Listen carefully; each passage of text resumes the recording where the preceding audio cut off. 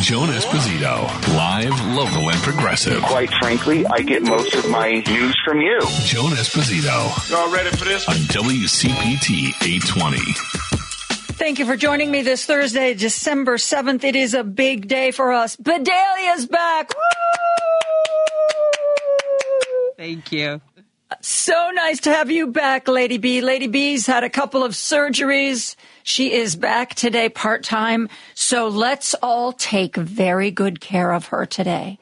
All right? We will be gentle today and not put any stress in her life. Bedalia, it is so nice to hear your voice again. I miss you, and I miss the audience, the listeners, and all your guests, too. Well, I'm glad to have you back again, and just, take it easy. And if you feel like pushing a button, push it. If you don't feel like pushing the button, just tell me, and we'll figure something else out, okay? Okay. All right. Okay. Let's get started on some of what's happening today. The White House. I mean, I'm sure you've heard by now that Norman Lear died at the age of 101. He was a really significant guy. This, for those of you who are younger, you don't realize how he changed television. I mean, this is a guy All in the Family, Good Times, which was set in the projects.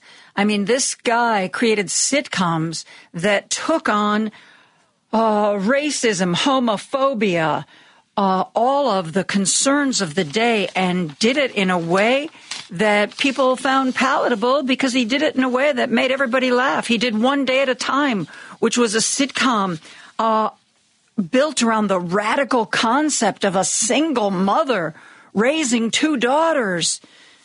All in the Family made its main character a racist and a homophobe.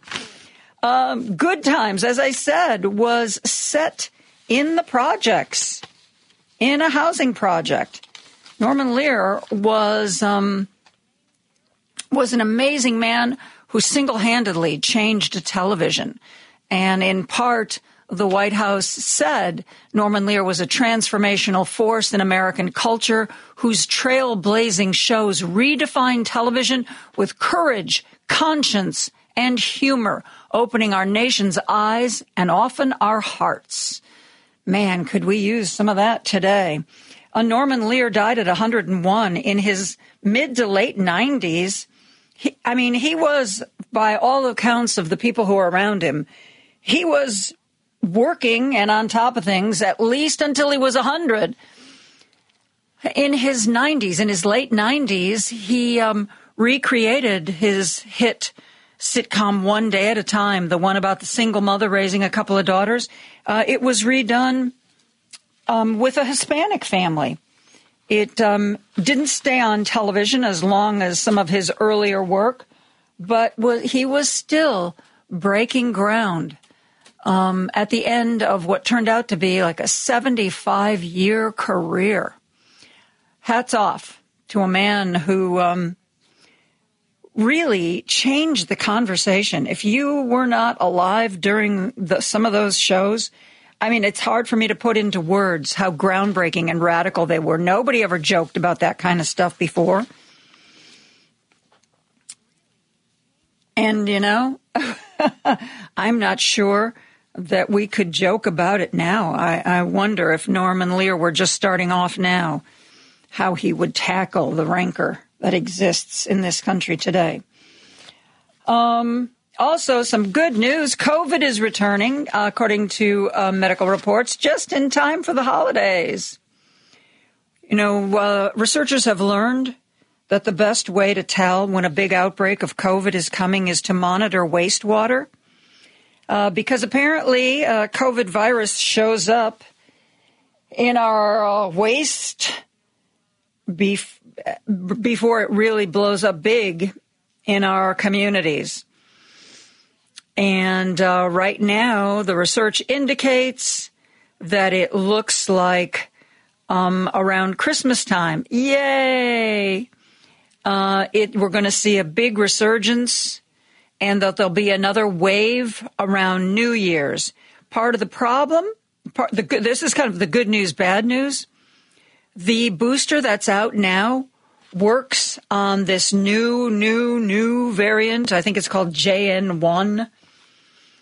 The booster works, but people, I don't know, maybe people are tired of getting their shots, or maybe they feel that, maybe they've had COVID once and have gotten a couple of boosters, and medical science is very upset that more people are not getting this new booster.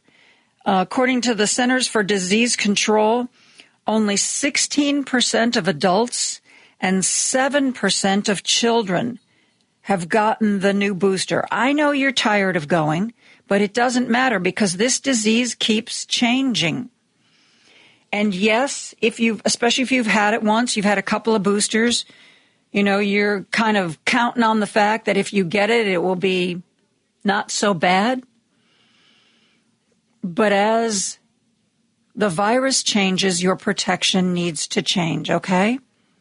Hey, you're talking to a woman who's had COVID 4 times, and none of those 4 times have I been hospitalized. I was looking at my little card. I think I've gotten 8 COVID shots. My little card, it's like I should get a free one. Like, how you get so many sandwiches and you get a free sandwich? The next time there's a new COVID vaccine, I should be eligible for a free one because I'm pretty sure I've had 8 shots so far. But that's part of the reason why when I do get felled by this little bug that seems to have an affinity for me, the last time I had it, I was just sick for 2 or 3 days and hardly sick at all, So please, please, please take some time over the next week, get to your pharmacy, get to your doctor, go to a Doc in the Box, wherever you get your vaccines, please go get this one. Okay? And, there was a real uptick after Thanksgiving. And, for the holidays, everybody's going to be on planes. Everybody's going to be sitting around the table, breathing heavily on each other. I mean, come on. It's a recipe for COVID. So get your shot. And that way, at least if you come down with it, it'll be a lesser illness than maybe it otherwise would have been. I didn't mention this yesterday, mostly because I didn't care. The fact that Kevin McCarthy is retiring from the House of Representatives. But what's interesting about this, oh, yes, he wrote a big, I read it today, it was published today. He wrote this big opinion piece in the Wall Street Journal that was like, gag me with a spoon. It was like, oh, my life has been so great and everything's been so great and Congress has been so great. And, when I was younger and selling sandwiches, it was so great and everything was so great and my life is so perfect. And I just want it to be more perfect and it's going to continue to be perfect even after I leave Congress. That's my take on what he wrote. But here's the interesting part of this. Unlike Patrick McHenry, remember the guy who was speaker for like 15 minutes? Well, he was speaker pro tem, trying to hold things together until they elected our good friend Mike Johnson. He also announced he's not going to run for re-election, but he's going to fill out his term. He is going to stay in Congress until his term is up. Kevin McCarthy is going home for the holidays, and he ain't coming back. Which means Republicans are going to be down another vote. They kicked George Santos out, and that vote, I believe, to replace him is February 13th? February 13th or February 16th? Mid-February. And I would imagine the people of that district are so teed off that might actually change hands and become a Democratic seat. So Kevin McCarthy just deciding to pull up stakes and leave is not doing Mike Johnson any favors. That Republican margin is getting skinnier and skinnier and skinnier. Hopefully, after the 2024 election, it will be non-existent. But anyway, Kevin McCarthy not only wrote an obnoxious op-ed in the Wall Street Journal about how he's such a golden man, he apparently also released a video that was just as saccharine. They played it on MSNBC last night. Jamie Raskin was sitting in or with being interviewed by Alex Wagner. And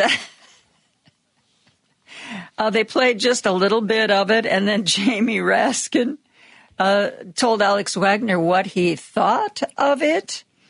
Now, I do have to issue a warning. If you are easily nauseated, if platitudes and fake sunshine make you ill, you may want to close your ears for the next 33 seconds, though it's really probably not all the 33 seconds, because we're just going to hear the 10 or 15 from McCarthy, and then we're going to hear from Jamie Raskin. But it is coma-inducing in its sugar content. Listen to this. Thank you from the bottom of my heart. We did our part. And when the stakes were the highest, we rose to the challenge. We were willing to risk it all, no matter the odds, no matter the personal cost. Simply put, we did the right thing. He clearly did the wrong thing, and when the stakes were highest, he completely fell apart. And the only part I agree with is when he says he risked it all, which is true if all means our democracy, our Constitution, and the American Republic. Yeah, we did our part. Did you really, though, Kevin? Did you really do your part? And if you were so happy and so caring, why would you leave Congress in a way that is going to put the Republicans down one more vote? Interesting. Maybe just a little bit of a goodbye and I wish you all the worst of luck kind of a thing. I don't know. Let's take a break. We'll be back to talk about more after this. Podcasts of Joan Esposito, live, local, and progressive, are available on Spotify, Apple Podcasts, and SoundCloud. Just search WCPT 820. Stephanie Miller. Now we have Speaker God Warrior, Handmaid's Tale. This gets weirder and weirder, the Mike Johnson story. Doesn't it? He's just a weird, bizarre, beat-up lunch money victim that you know is just trying to get his revenge. You could see that. You could read it on these guys. A little twerp that just got punked in middle school and elementary school, and now he's got power. You can just see it. It jumps all off him. Stephanie Miller, weekday mornings, 8 to 11 on WCPT 820. This is WCPT 820, where facts matter. Now back to Joan Esposito, live, local, and progressive on WCPT 820. You know, I forgot to mention that there was a Republican presidential debate last night. That is how unimportant it was. One of the commentators that I read said yesterday, you could tell how unimportant it was by the fact that they decided to air it on News Nation. You know, News Nation that broadcasts out of the WGN TV building. News Nation that used to be WGN America when remember when WGN was like one of the first super stations where all the programming was available across the country? I mean, GN had a super station. I guess they used to, for a while, they used to replay some of the newscasts because when I first came to Chicago, I briefly, and I mean like from July to November before I went to Channel 7, I was a reporter and fill-in anchor at Channel 9 WGN, and I used to get fan mail from around the country. So clearly they were using some of our local newscasts on WGN America, but that's now News Nation. And one of the columnists I was reading said that you really know the RNC has given up because they realize that nobody on the debate stage is going to be the next Republican president. Because I didn't realize this. I mean, I knew News Nation wasn't getting a good audience.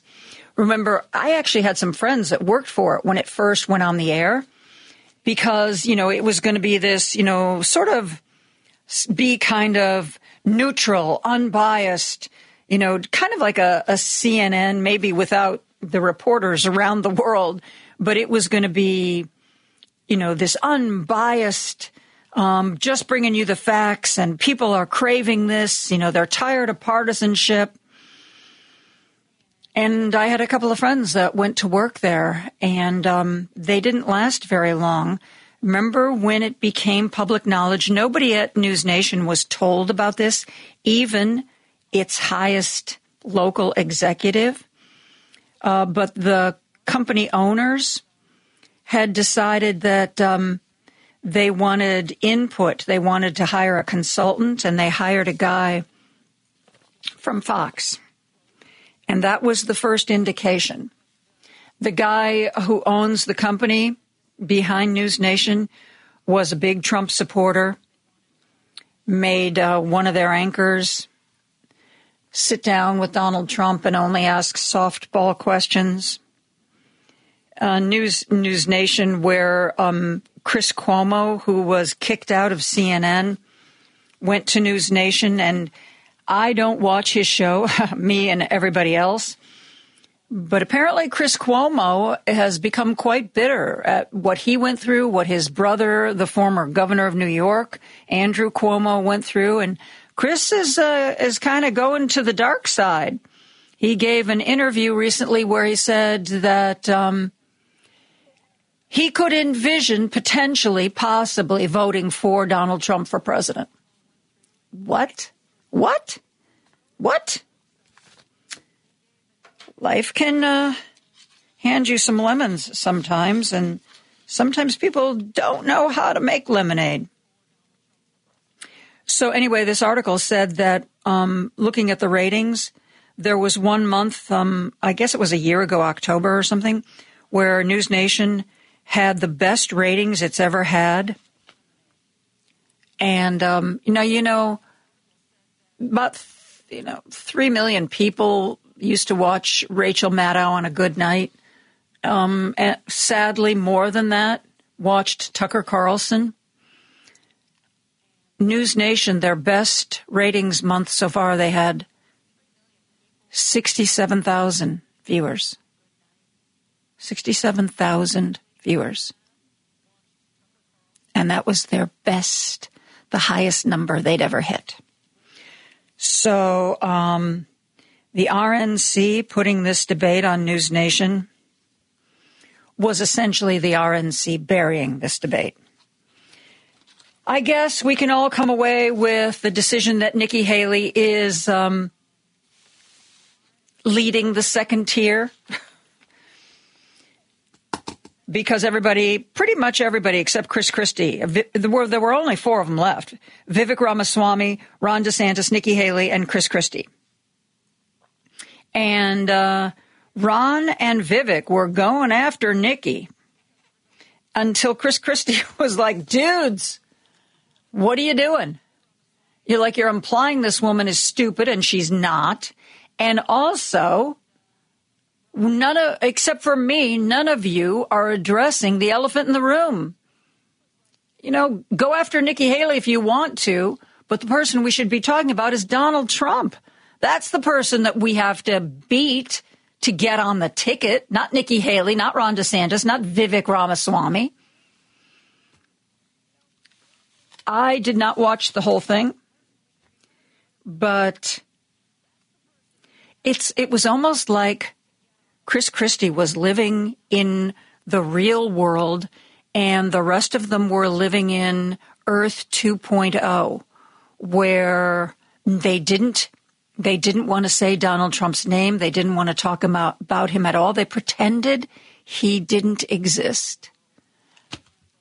If you're Nikki Haley and you really want to be president, at some point, you're going to have to enter the real world. But Nikki Haley is doing what she always does, which is she doesn't want to alienate any of Donald Trump's followers, but she wants to appeal to the people who hate Donald Trump. And that is a very difficult path to walk. And she doesn't do it very well. Anyway, I want to share a little bit about what Chris Christie was saying. Listen to this. So do I think he was kidding when he said he was a dictator? All you have to do is look at the history. And that's why failing to speak out against him, making excuses for him, pretending that somehow he's a victim, empowers him. You want to know why those poll numbers are where they are? Because folks like these three guys on the stage make it seem like his conduct is acceptable. Let me make it clear. His conduct is unacceptable. He's unfit. And be careful of what you're going to get. If you ever got another Donald Trump term, he's letting you know, I am your retribution. He will only be, Elizabeth, he will only be his own retribution. He doesn't care for the American people. It's Donald Trump first. Thank you, Governor Christie. Governor DeSantis. Thank you. Did you hear the crowd? It was kind of interesting. Yes, there were definitely people applauding that, but there was a chorus of boos coming from the audience as well. What the heck? What the heck? I don't know. At one point, I will say, Chris Christie jumped in and said, stop going after Nikki Haley. If you want to go after her policies, that's fine. But don't, you both are talking about her and saying that she's stupid and she's not. And, I appreciate that. But he also looked at him and said, guys, what are you doing? There's only one thing we should be talking about tonight, and none of you will go there.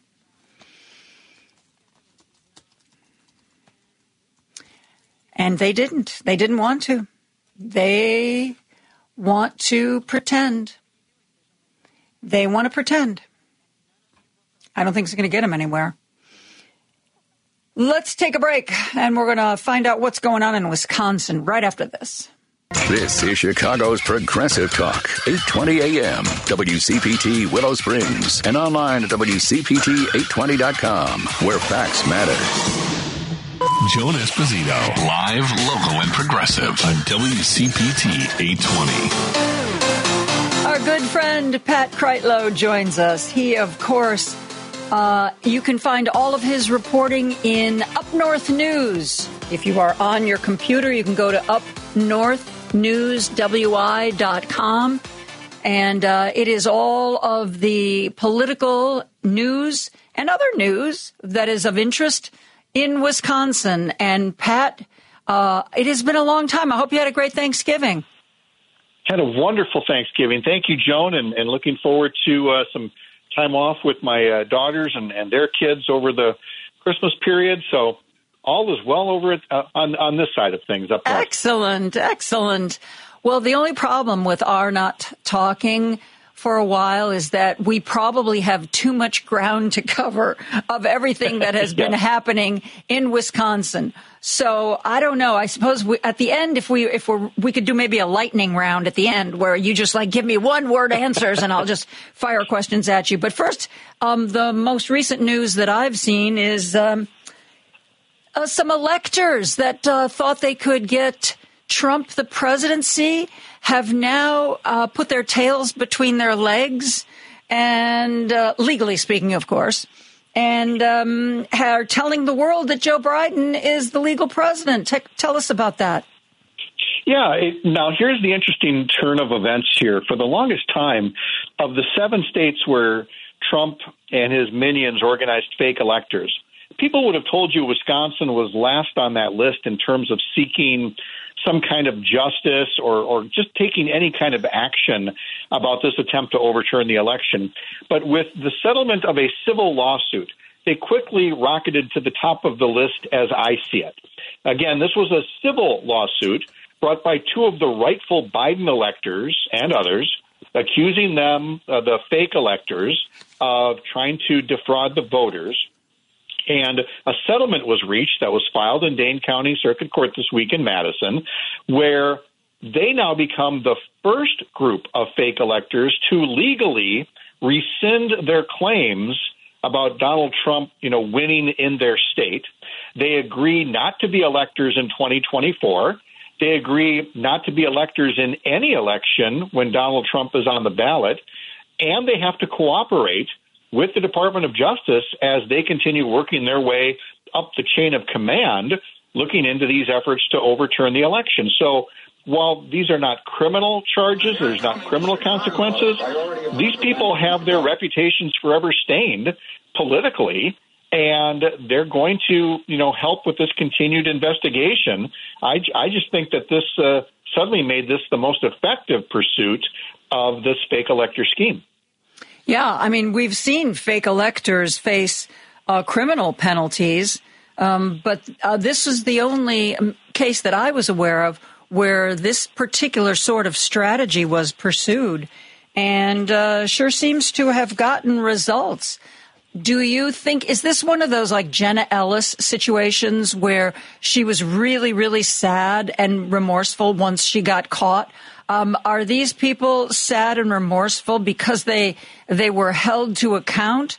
Or do you think that if they hadn't promised to not be electors again, we would be seeing these names resurface for Donald Trump? Well, here's the interesting thing about that. And by the way, we have to make sure to give all credit to the great Patrick Marley, longtime reporter with the Milwaukee Journal-Sentinel, who is now leading the pack at the Washington Post, covering these kinds of stories. And he was the first to break this particular story, which included this detail. The case includes the discovery of text messages, I believe emails, photographs from inside the room where the fake electors were meeting. And in the communications, you see that some of the electors are definitely of a mindset of not really being sure if this was a good idea, that maybe there's something untoward about this, but they go along. I think that might be part of the reason, too, why you're not seeing, criminal prosecution necessarily. Much like the Jenna Ellis thing, you're trying to work your way, like I said, up the food chain to get the big fish, and to do that, the little fish may not face criminal prosecution. And remember, just because in other states they have been criminally charged doesn't mean they're going to be convicted. They may get off scot-free, whereas here in Wisconsin, they're now going to cooperate with prosecutors. And it's clear that these are not the Rudy Giuliani types. These are the Jenna Ellis types, is what we have so far. Well, I think it's really fascinating, and it's good news. And speaking of good news, the abortion front, that you guys were having to adhere to an 1849 abortion law, which is what happens if you don't clear that crap off the books. But now it's been thrown out. Talk about that. And I know that you wrote a really interesting article about this yourself, I think, that posted just yesterday. Yes, when we put it up, it again brings people back to this notion. We've been talking about an 1849 abortion ban, and we need to make clear that it turns out that that's not really what that was. It was something that, worst case scenario, could be interpreted as a ban, but it's written in very arcane legalistic language for 1849.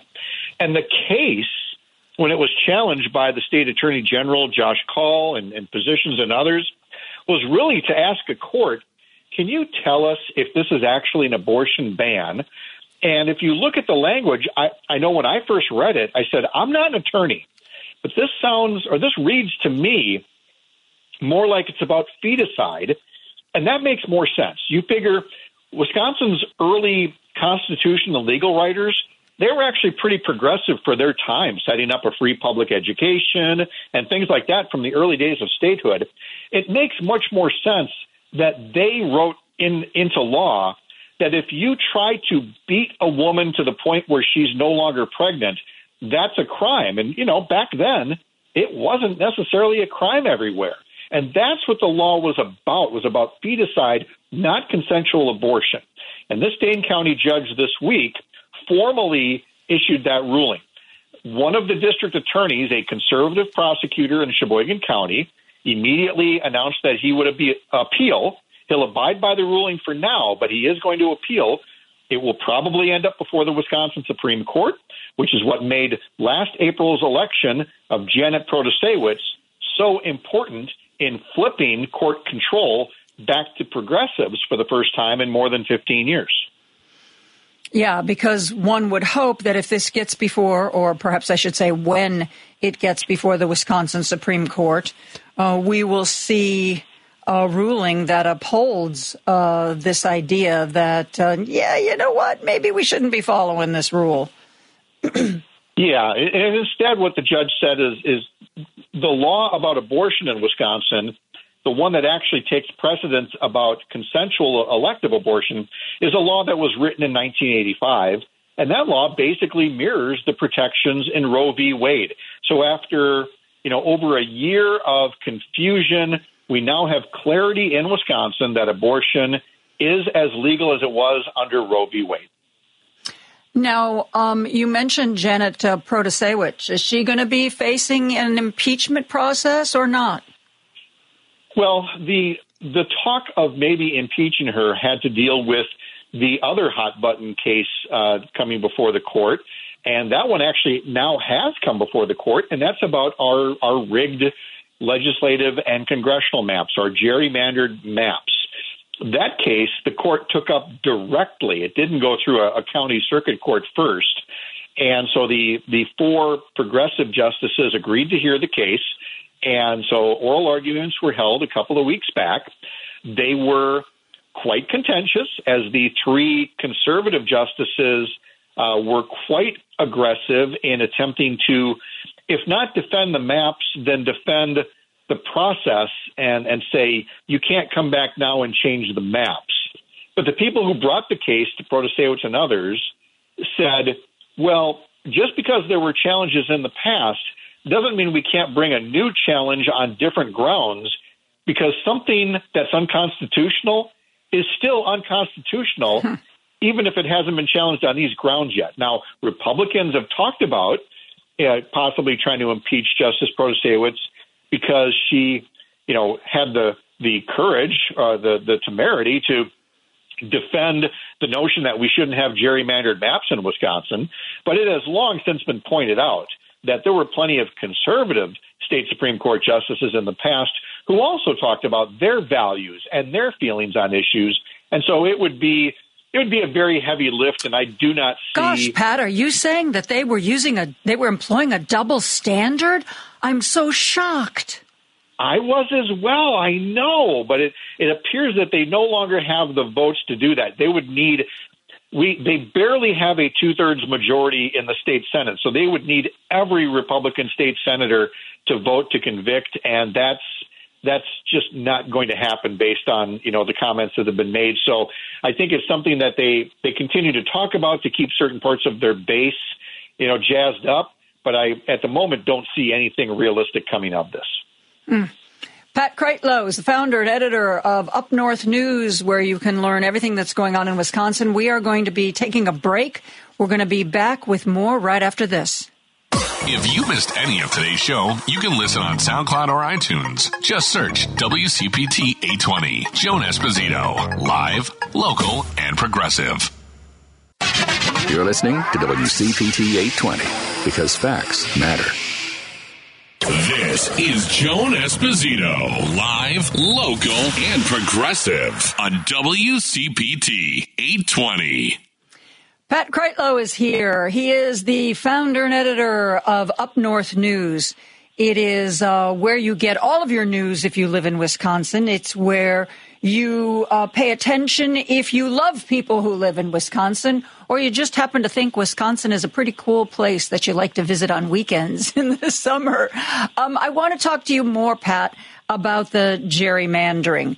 We've known for a long time that the party in power usually just can't resist trying to redraw maps that favor themselves. Democrats have done it. Republicans have done it.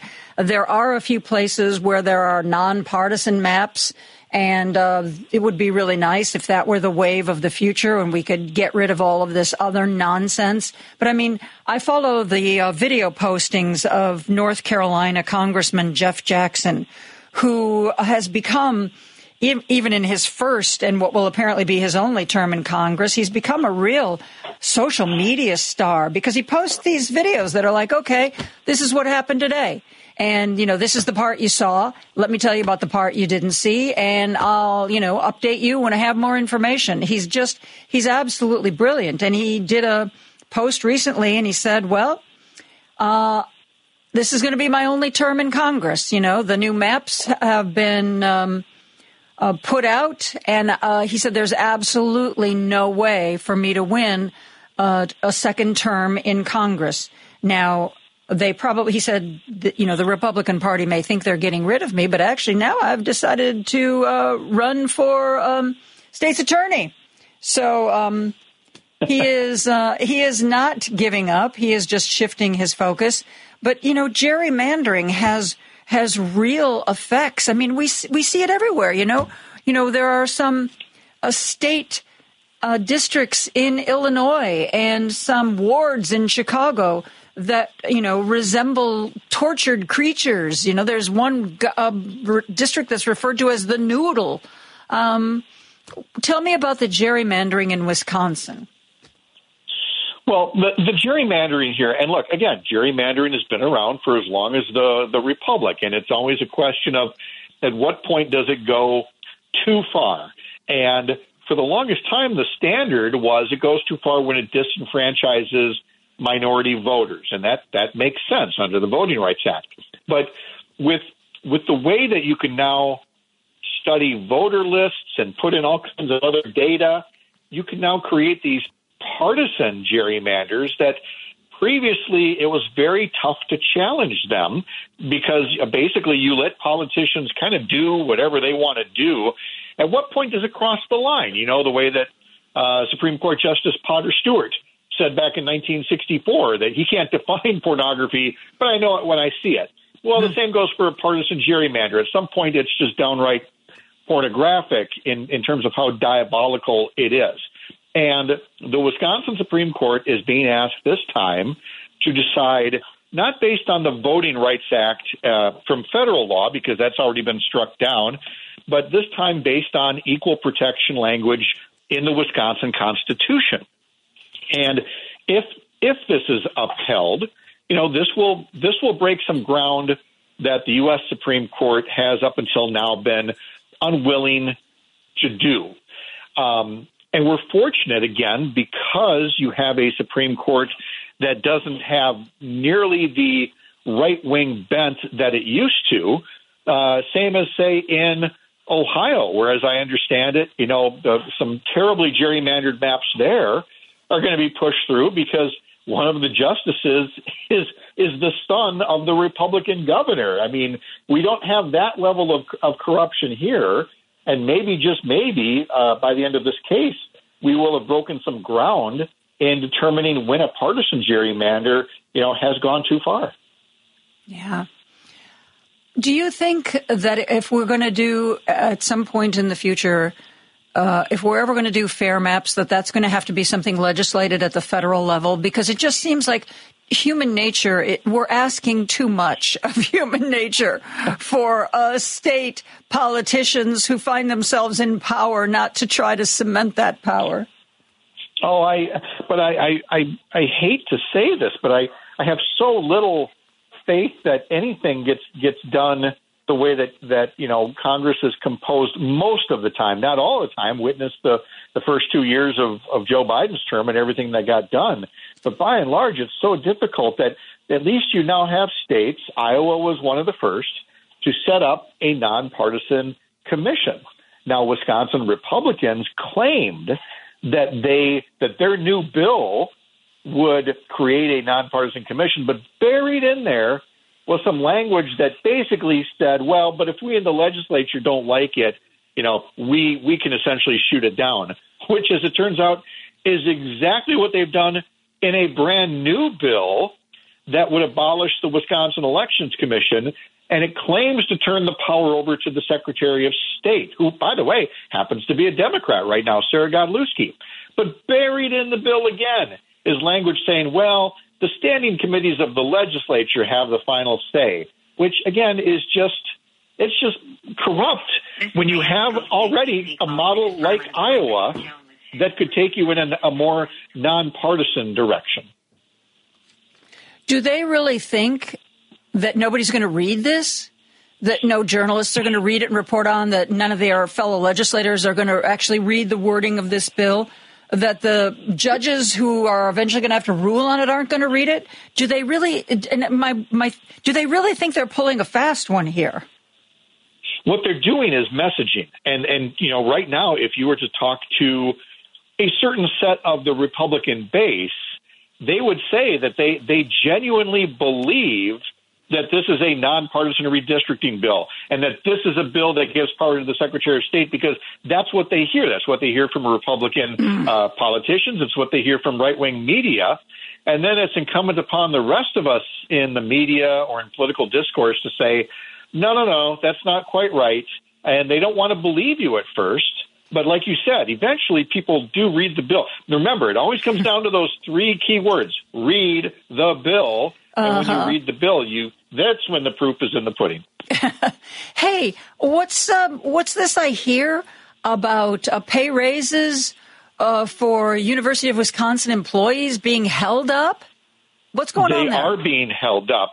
For thousands upon thousands of University of Wisconsin system employees, these are raises that were approved in the state budget earlier this year. So Republicans voted for these pay raises.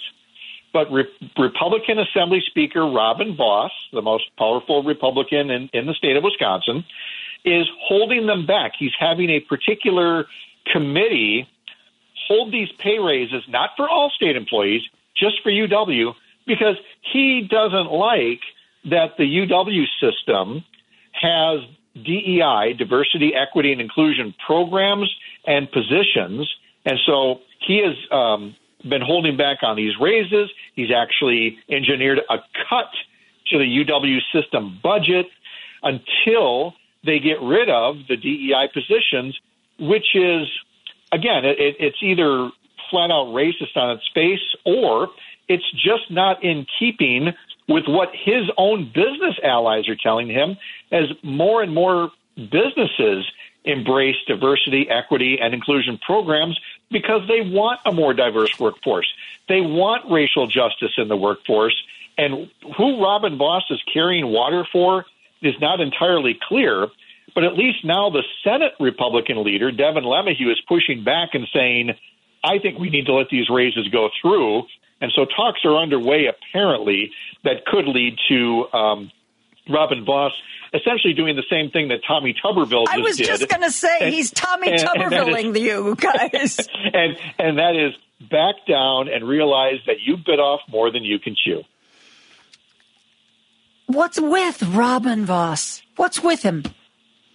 Again, is he your Marjorie Taylor Greene? Is he your Matt Gaetz? Is he your Lauren Boebert? No, he's our Mike Johnson. Mike Johnson is showing, these signs of wanting to be, almost theocratic. And in much the same way from Robin Vos, it's not so much from a religious standpoint, but certainly from a social issues right-wing standpoint, that he believes that the rest of the state and the state institutions should bend to his particular will.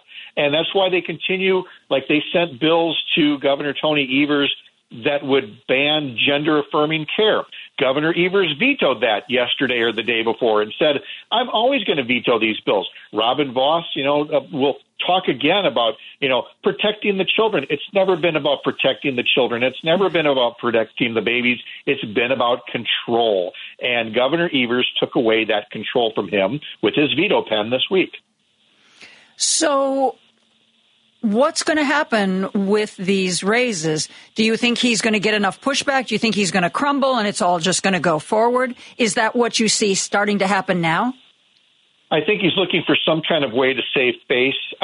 He can do what Tuberville said. He can say, well, I didn't get what I wanted. They didn't get what they wanted. It was a draw. Yeah, he's going to look for a way to do exactly that, to say something like that.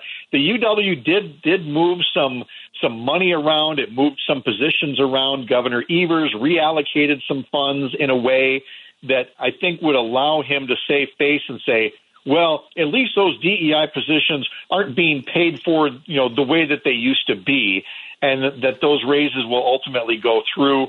And I personally, just rooted in my own feelings, think that it could happen in pretty short order here because everybody likes to look like a hero around Christmas time.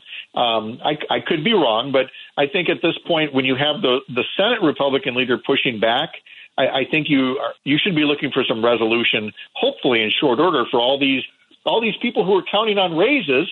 And from Robin Vos, they're not even getting a membership to the Jelly of the Month Club. They're getting nothing. So you think if he relented and let all this happen right before the holidays, at least in his own mind, he would be some kind of hero? Now, but if you start a fire and then put it out, you're still an arsonist, Pat.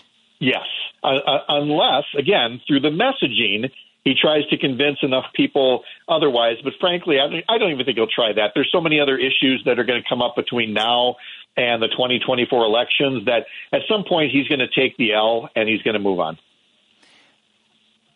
Do you think that one of the questions I have when I see, like a Tommy Tuberville and what's happening in your state, they clearly are playing to some group, whether it's a particular donor group, whether it is a very venal base that they're trying to appease.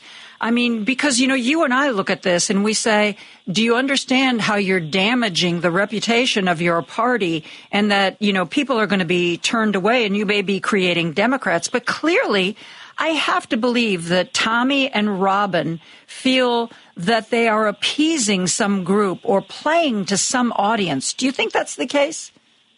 Well, yeah, because it lines up with the strategy of voter suppression.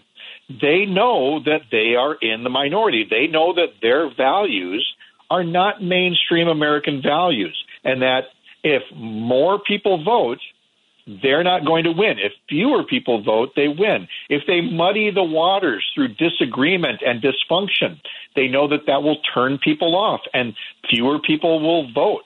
And so for them, it's always been about winning and control, which oftentimes comes at the point of, again, getting your base as riled up as possible to show up on Election Day and trying to make everybody else throw up their hands and say, oh, why bother voting? Nothing ever seems to get better. That's always how they have achieved power in the past, and that is the playbook that they will follow in 2024. Wow. Well, 2024 is going to be a very interesting year, and we are going to need regular Pat Kreitlow updates from Wisconsin. I promise. All right. Sounds good. Anything else before we finally wrap this up? Anything that we missed? Any topics that we forgot to hit today? I think that the only other one is dealing with. I was teasing a reporter friend of mine on Up North News who's an Illinois native, and we can certainly talk about what bowl game the Illini is in. But I've been told it's too soon to bring up the fact that the Badgers are playing in a New Year's Bowl. So apart from sports, no, we're just ready to move on. I'm sorry, I don't have Packer cheesehead supporters on my radio program. I think that's a bridge too far. I don't go there. I'm above the fray. I better take I better wish you happy holidays and take my exit then. That's right. Thank you, Pat Kreitlow, Up North News. Thank you, Joan. We're going to take a break for news and be back with more after this. The Thom Hartmann radio program provides all of the intelligence, information, and insight you'll need to win the water cooler wars. Weekdays 11 to 2 right here on WCPT 820, Chicago's Progressive Talk, where facts matter. Alexa, play WCPT. WCPT from TuneIn. Joan Esposito, live, local, and progressive on WCPT 820. I am very pleased to be joined by my good friend Bruce Rheins, who's the former CBS News Deputy Bureau Chief in Los Angeles. It has been a while since we've talked, Bruce. Too bad nothing has happened to talk about. Oh, yeah, just things are very mellow out here in the West Coast and throughout the country and throughout the world, yeah. Well, I would like to get a California perspective on Gavin Newsom. I mean, I don't know if you watched his, I guess we're calling it a debate with Ron DeSantis, a pretty useless program. But, yeah. It was entertaining. I mean, I love the fact that he's like, I'm 100% behind Joe Biden, but get to know me better. I mean, what do the people of California think about this? Are you really proud of him and hope that he runs for national office or what? Well, I think it's wait and see. I think we can't make people here aren't making any assumptions right now about what could or could not happen. I mean, let's assume that Joe Biden gets reelected and serves 4 years, and then that's a long time, between then and now. I think people, this is California. People are generally happy with Newsom, but there are some issues where people are getting a little upset with him about him not taking particular positions on various things and trying to be more position himself a little bit as all things to all people. Oh my God, he's turning into Nikki Haley.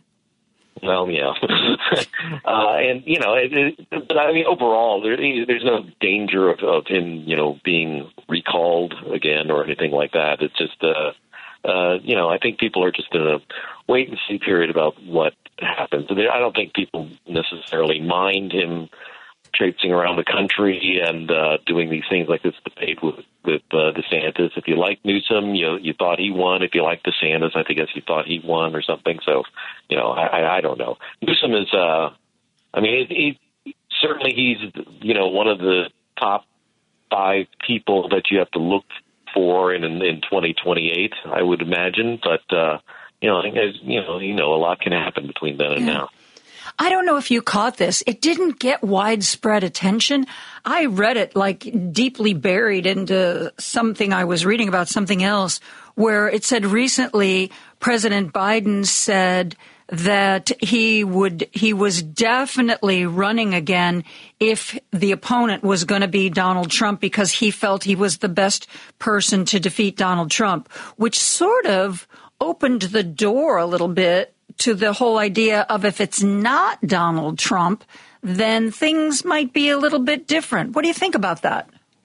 I think, one of the problems with that is that it's getting a little late for if Trump, for whatever reason, conviction or otherwise, doesn't run in the race. I think it's a little late to try to change horses and get a new Democrat other than Kamala, who's, I guess, more well-known throughout the country, to put them in their place. I mean, certainly in an emergency, you'd have to see what happens on that. But I don't know that if it's just the fact that Trump doesn't run for whatever reason, that, you can that he would immediately announce his retirement or that he's not running for re-election.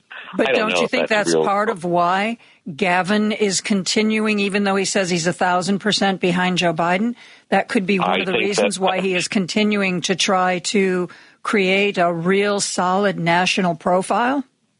I think that he and other significant Democrats are certainly have that in the back of their mind, that there has to be a plan B backup for whatever reason, But just one thing I just want to say about that. I know that the whole thing about, a person who's in its 80s, the presidency is like one of the most demanding job in the world. But people in their 80s are able to do things. And certainly somebody like Joe Biden, who is, takes care of himself, is, vibrant, and as we are hearing behind the scenes and calls to world leaders and things like that, is doing a good job in trying to manage what is a very horrendous experience that's going on around the world.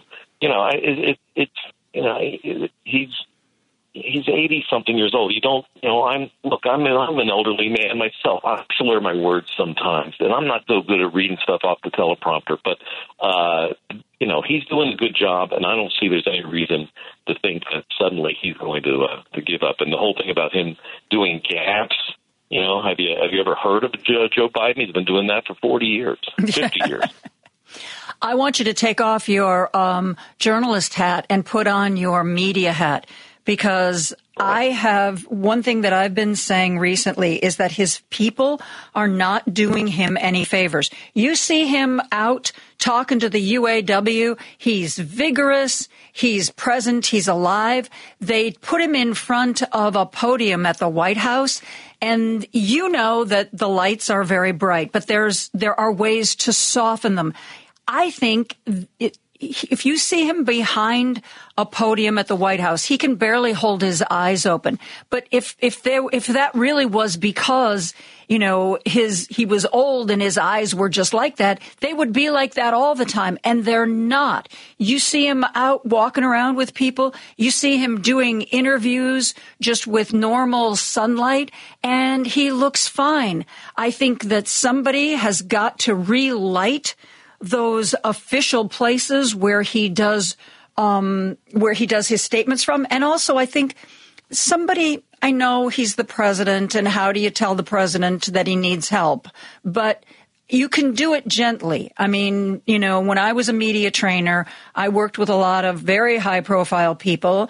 And, you're not going to walk into the room and say, you suck and I'm going to make you better. You say, you've got a great base. We're going to build on that. You do it in a way that is not threatening. So not only should they adjust the lighting, but who's ever writing his speeches, anybody who has a speech impediment, there will always be certain letter combinations or certain words that they have trouble with. When you write a speech for him, here's a thought: don't use those words.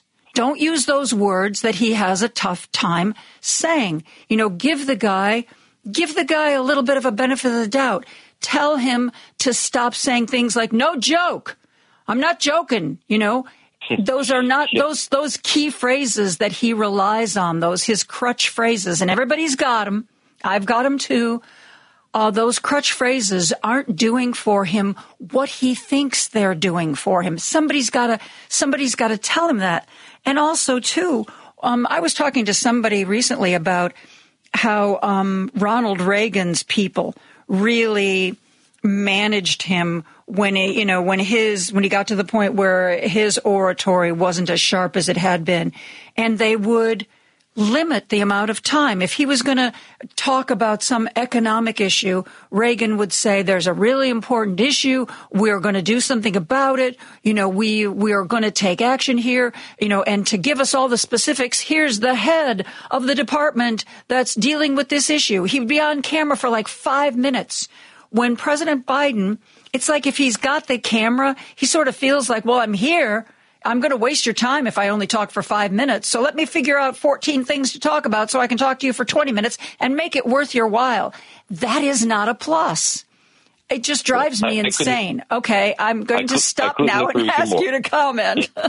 No, I couldn't agree with you more. And, I don't know if you've ever met Biden or anything like that. He is the nicest guy in the world, and he's a people pleaser. That's kind of why he got into politics, I guess, in the first place. But he wants to help you and please you and be friends with you and things like that. And I think that, you're right, works with detriment in a lot of situations with reporters and things like that. And also, I don't know, is there, maybe this is speculation, but maybe, to counteract the perception of his being old and perhaps, in some people's minds, senility? Is there a perception that he should talk about, whatever subject that a reporter brings up, no matter how obscure or off the topic of what he was going to talk about is? I don't know. But yes, and also I agree with you about the podium thing. That is such an old-fashioned thing. There are certain situations, absolutely, where the president should be standing up behind a podium and delivering some remarks or speech or something like that. that there are now other ways that you can position the president to talk and connect with his audience, even if it's an audience of journalists. There's other ways of doing it. Yep.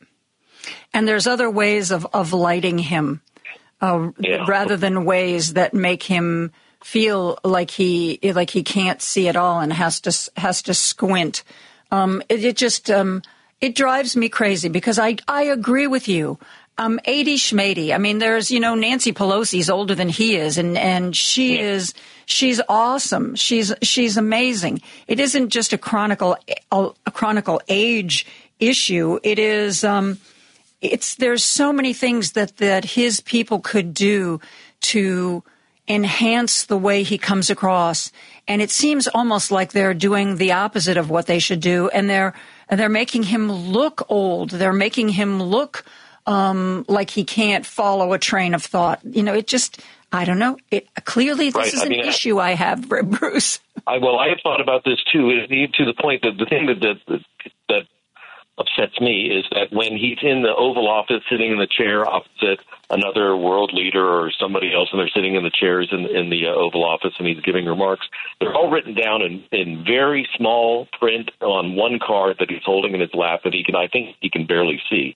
There's other ways of getting those remarks to him in a way that can be sound more conversational when he reads. He could have a larger clipboard in his lap with larger print or something like that. It's the same thing. We know he's reading something, so why not have it so reading that he can see and it sounds more conversational. You're right. I think that the communications office of the White House is not doing him any favors. Certainly not as much as you're right. The Reagan White House or the Obama White House.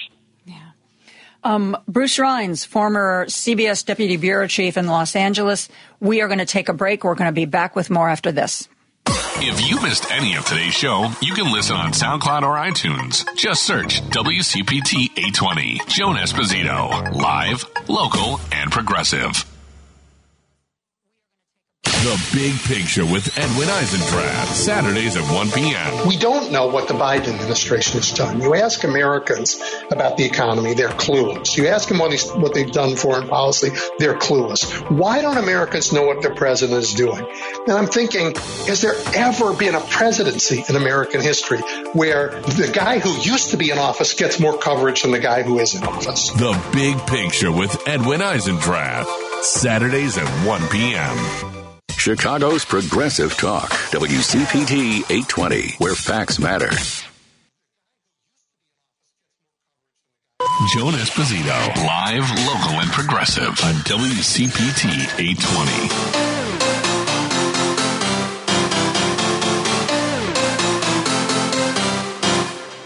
Who I originally met here in Chicago. He was a producer at Channel 5 before he became a big network star. He retired as a deputy bureau chief for CBS News in Los Angeles. And recently, Bruce and his lovely wife, Dawn Westlake, took a wonderful vacation, which is great. Everybody should do it, especially retired people. But one of the things that struck me was, Bruce, you can't take the newsman out of the guy. They were in Finland, and he went to the Finnish-Russian border. I mean, Bruce, what were you thinking? I saw those pictures, and I was like, oh, my God, are you trying to get captured? You want to be held hostage? We were in the neighborhood, so why not? Okay.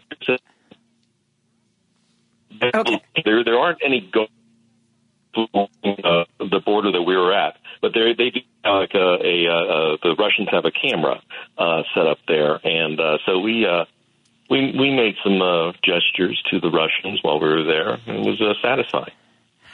But in all seriousness, they seem to be collecting Americans to use as bargaining chips. I mean, how many, 250 days now that the Wall Street Journal reporter, Evan, has been held? What's his last name? Dershowitz? Yeah. And that is, that is outrageous, and I can't believe it has gone this long. And I know I was just reading that the Biden administration has made a number of gestures and overtures to Russia through back channels about trades and things like that, and they're being obstinate, and it's beyond the pale. And I was also seeing that I know that Evan's parents are very frustrated and want this to be over, but they were kind of criticizing, they went on Fox News and were criticizing the Biden administration for not doing anything, and that's absolutely not true. The administration is doing something. They're trying, but you can't argue with Vladimir Putin right now. He's lost his mind. Yeah, absolutely. And I can only imagine what it must be like to have a family member there, and their frustration. When they were on Fox News, did you feel that the main reason was simply to raise the profile of their son's situation, or were they really disgruntled with the administration and wanted to publicize that? Well, I mean, I know I'm not going to, I think that certainly they are going to be eager to appear on any platform possible to keep awareness of their son in front of people's minds. But certainly, I wouldn't be surprised if part of the deal to be interviewed on Fox News Live was the fact that what do you think about the Biden administration? They're not doing enough, right? Something like that. Mm-hmm. And I don't put it past the Fox News people to subtly influence the way that the parents are thinking. One of the things that I've always thought was odd about this is, maybe this was just something that presented itself that they felt they had to take advantage of, but they picked a reporter from the Wall Street Journal, which is part of the conglomerate owned by Rupert Murdoch, who by all accounts is fairly friendly with Vladimir Putin. You would think that Rupert would pick up the phone and be like, Vlad, dude, not my guy. You got to let my guy go. Do you think that any Wall Street Journal executives are working on this? Do you think Rupert Murdoch has done anything about this? Or does it seem like he's just, because he's passed it on to his son, Lachlan, and, he's just out of the business? Yeah, I don't know. I'm certain that Wall Street Journal executives have this top of mind. I'm sure that they are working as hard as they can to try to get this thing over with. But as far as Rupert goes, he's now semi-retired, I guess, although he still has his the thumb on the scale with the board and everything. I don't. He's got a lot. I wouldn't be surprised, let's say, if that this was not something that really bothered him as much as other things that are going on with the Fox empire. Yeah, 8 months. The Wall Street Journal on their digital homepage. One of the top banners is all about Evan Gershkovich. 8 months detained, about his family, his reporting, how you can help, you can write a message. It is at least they're not abandoning him, and thank God for that. Yeah. Did you ever? Go ahead. When you were out in the field, I mean, I've heard and read in memoirs of some reporters about times when they were really in serious danger. In all of the times you were out in the field, did you ever feel that you were at risk? Not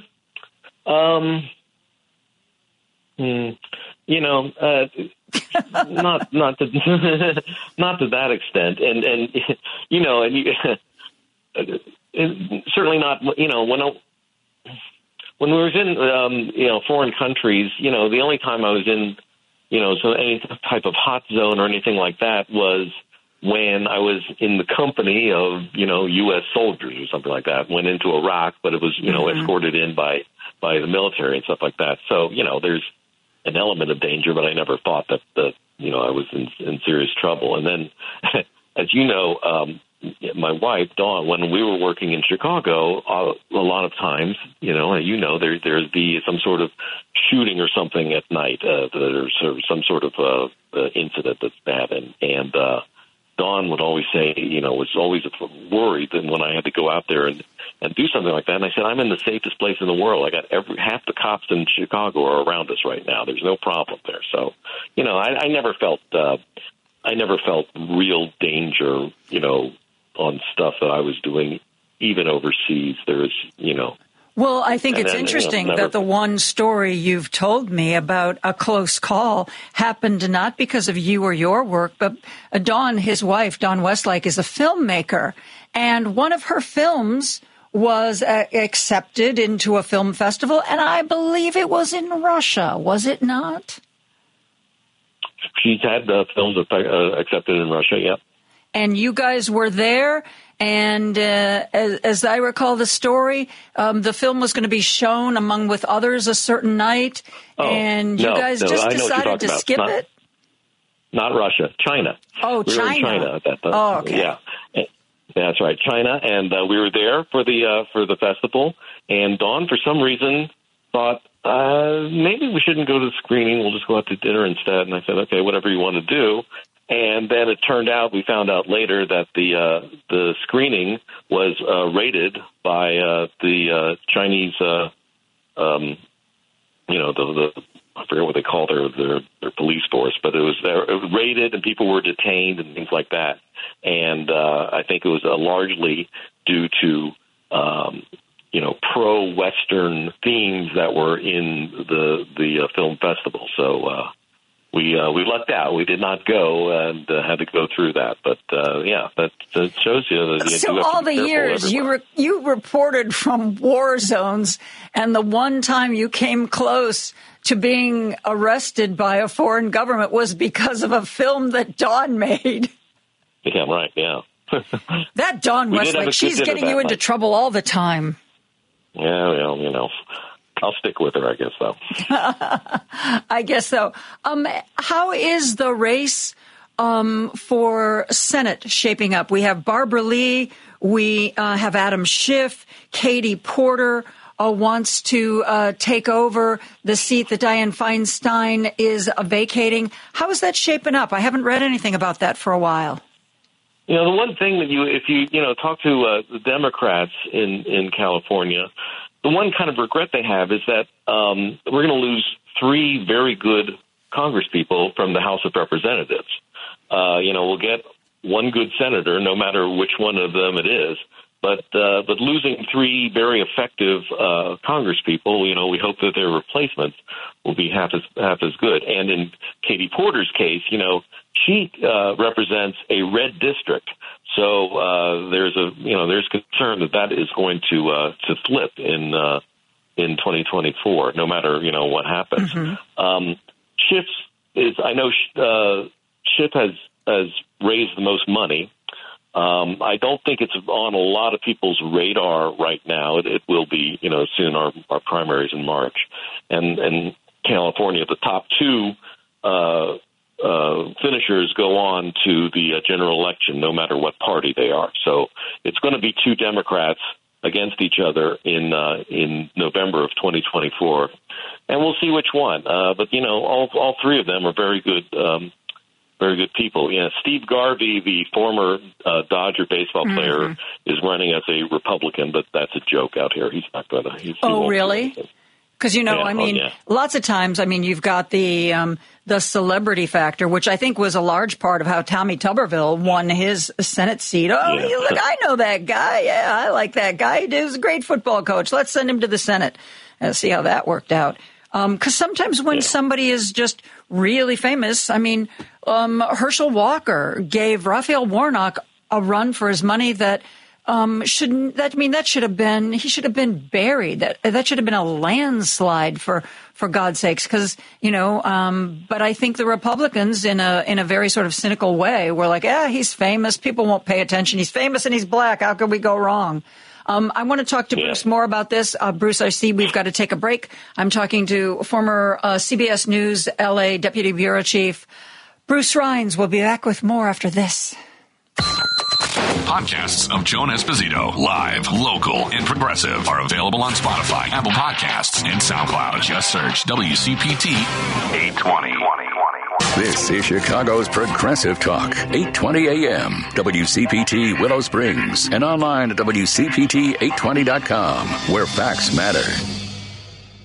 Attention, everyone. Don't turn that dial. Joan Esposito, live, local, and progressive, returns right now on WCPT 820. My friend Bruce Rheins retired a while ago from being in the CBS News Bureau in Los Angeles. And he and I were just talking about the Democratic Congress people who have said that they are going to be going after Dianne Feinstein's Senate seat. And you mentioned the former baseball player, Steve Garvey, has announced that he is going to run for that seat as a Republican. But you know, Bruce, it's just possible there could be another high-profile Republican in that race. Kevin McCarthy is going to be out of work very, very soon. And I don't know if you read his cloying op-ed in the Wall Street Journal or listened to his saccharine video, but he still is so dedicated to the people. And, wouldn't that be perfect? Wouldn't that be the final rebuttal to Matt Gaetz? All right, you showed me the exit, but I'm coming back as a senator. Yeah. I am sure that there are some people in his Sacramento suburban district that may have respect for him, but I don't think that he engenders a lot of respect and regard throughout most of California. If he runs, good luck to him. It's his donors' money.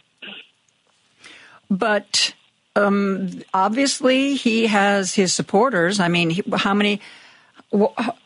10 terms, I believe, he served in Congress. So, I mean, the people from his district must have thought he was A-OK. By all accounts, if he really wants to charm you, he can turn it on. I've never met the man myself, but, I guess in short bursts, he can be pretty pleasant.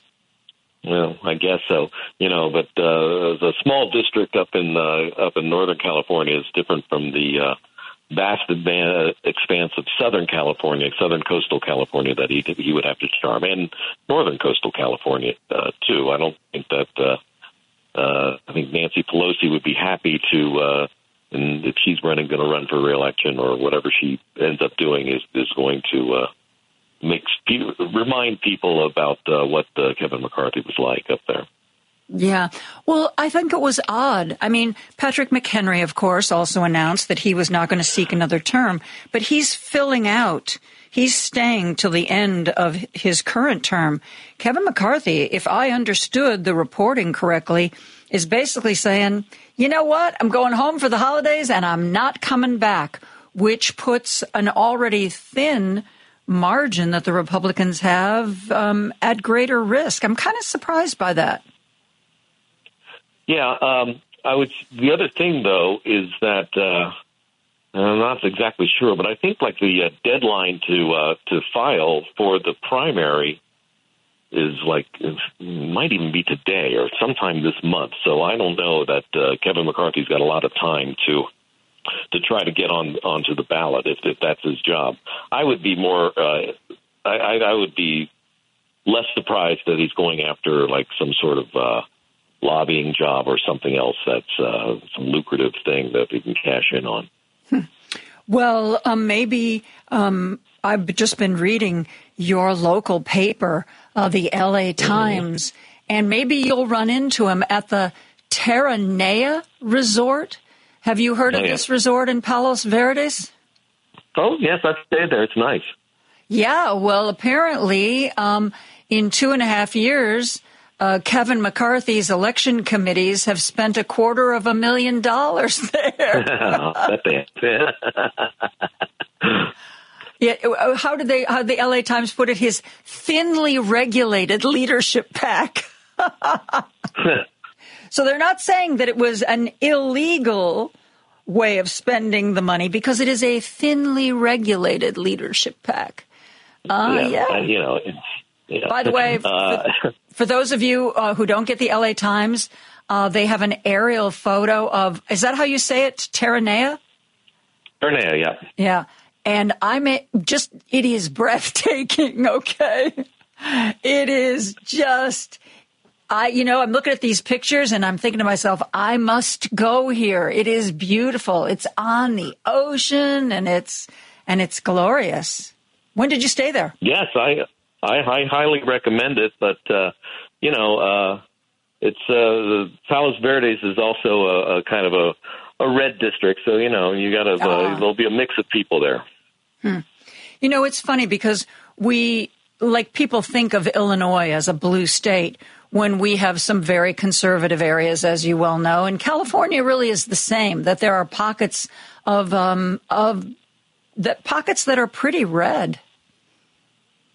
Yes, well, all of Orange County is pretty red, although some parts of it are changing. But like I was saying, Katie Porter is an anomaly, down there, a very progressive liberal who represents a still predominantly red district, although it's kind of mixing. It may be getting a little bit purple, but it's I would say it's still red. Hey, I was just looking up on checking the California dates for filing, and today is the last day for declaration of candidacy for state office. State office. So you only have a few hours to get your petitions in? No, just Kevin McCarthy, I think, is going to go for the money and not for the glory. Headache of going back to campaigning. I can't help switching back to a media conversation because I don't often have guests on with your kind of experience. I want to know what you think about TikTok. Is it harmless or is it Chinese spyware? I'm not on TikTok. Come on. I've been on it, and then I deleted it, and then I went back on it, and I deleted it, and then I went back on it because I heard about Book Talk, where you can get book recommendations, and that's all I've done with it so far. But, I was talking to the young woman who did John Fetterman's social media when he was running against Dr. Oz for the Senate seat in Pennsylvania, and she was his, what did they call her, his TikTok guru or something. And I said to her, are you worried about it? And she looked at me and she goes, you have a computer, you have an iPhone. Do you really think that your data is private? Because I said, are they going to get my data? She goes, there's a million ways they can get your data. She said, why are you so worried about TikTok? And so young people don't seem to have this same concern that I keep reading about everywhere else. And I don't know what to make of it. My larger concern about TikTok, more than what China may be siphoning off from it, my larger concern is the algorithm that takes you deeper and deeper into something, into a place where it's not necessarily healthy for you to go. If you, if you searched or presented with something that kind of maybe smacks a little of a conspiracy theory, and it's something that is, you watched it or something like that, just because it's just, whatever it was about it, and then that takes you further and further. That's what I'm concerned about, not only in TikTok, but in Meta and in Instagram and any number of these things. Is like, where does looking at something eventually take you to the exclusion of other things? And TikTok for a lot of people is just very innocuous, dance videos or something like that. But more and more, it's being used by factors, good and bad, to try to influence people's thinking. And I understand how addictive that TikTok in particular is. And that's just what I'm worried about more than, there's data side. I'm not putting anything past the Chinese, but the algorithm is what I think is more concerning. I was reading one, they're starting to do these articles about, end of the year wrap up and looking forward and predicting the future. And this one expert said that they predicted that not necessarily just in 2024, but going forward, that social media was going to get more and more and more and more toxic. And there would be a crisis point where basically people just turn their back on it. I thought that maybe was a little bit of wishful thinking. Could you envision a future like that? Oh, I'm not going on Facebook anymore. It's just terrible. No, because I think people are addicted to it, to one degree or another. Some people are, really addicted to it, but most people, I think, who have an account, a Facebook account or something like that, still occasionally look at it, even if they think that they say, oh, I'm not on social media anymore. People are on social media no matter if they like it or not. So I think that I think people are going to continue to have social media play some part in their lives. And what's concerning about that is, the deep fakes and AI and the algorithms and where those things are manipulated to take you. Do you use social media for anything? I have a Facebook account, I have an Instagram account, and because I have an Instagram account, I have a Threads account. Mm-hmm. And I look at Threads, and I look at Instagram and Facebook. I don't post or comment, certainly not as much as I used to, but yes, I still do because I've had it for many years, and those things are a habit, and mm-hmm. Not whether I'm sorry or proud to say, those things are a habit. Well, I have a public Facebook account that I don't think I've even logged into in two or 3 years. I have a private Facebook account that I use to keep track of my family in Ohio who's having a birthday and that kind of thing. Instagram is almost entirely dogs. I think that's what Instagram really does best, and I can share that's the algorithm for you. Oh, my God. I follow so many different dogs and dog accounts. And, at the end of the day, especially when you're talking politics and looking at, the possibility of another Donald Trump presidency, at night you need dogs, Bruce. You need dogs.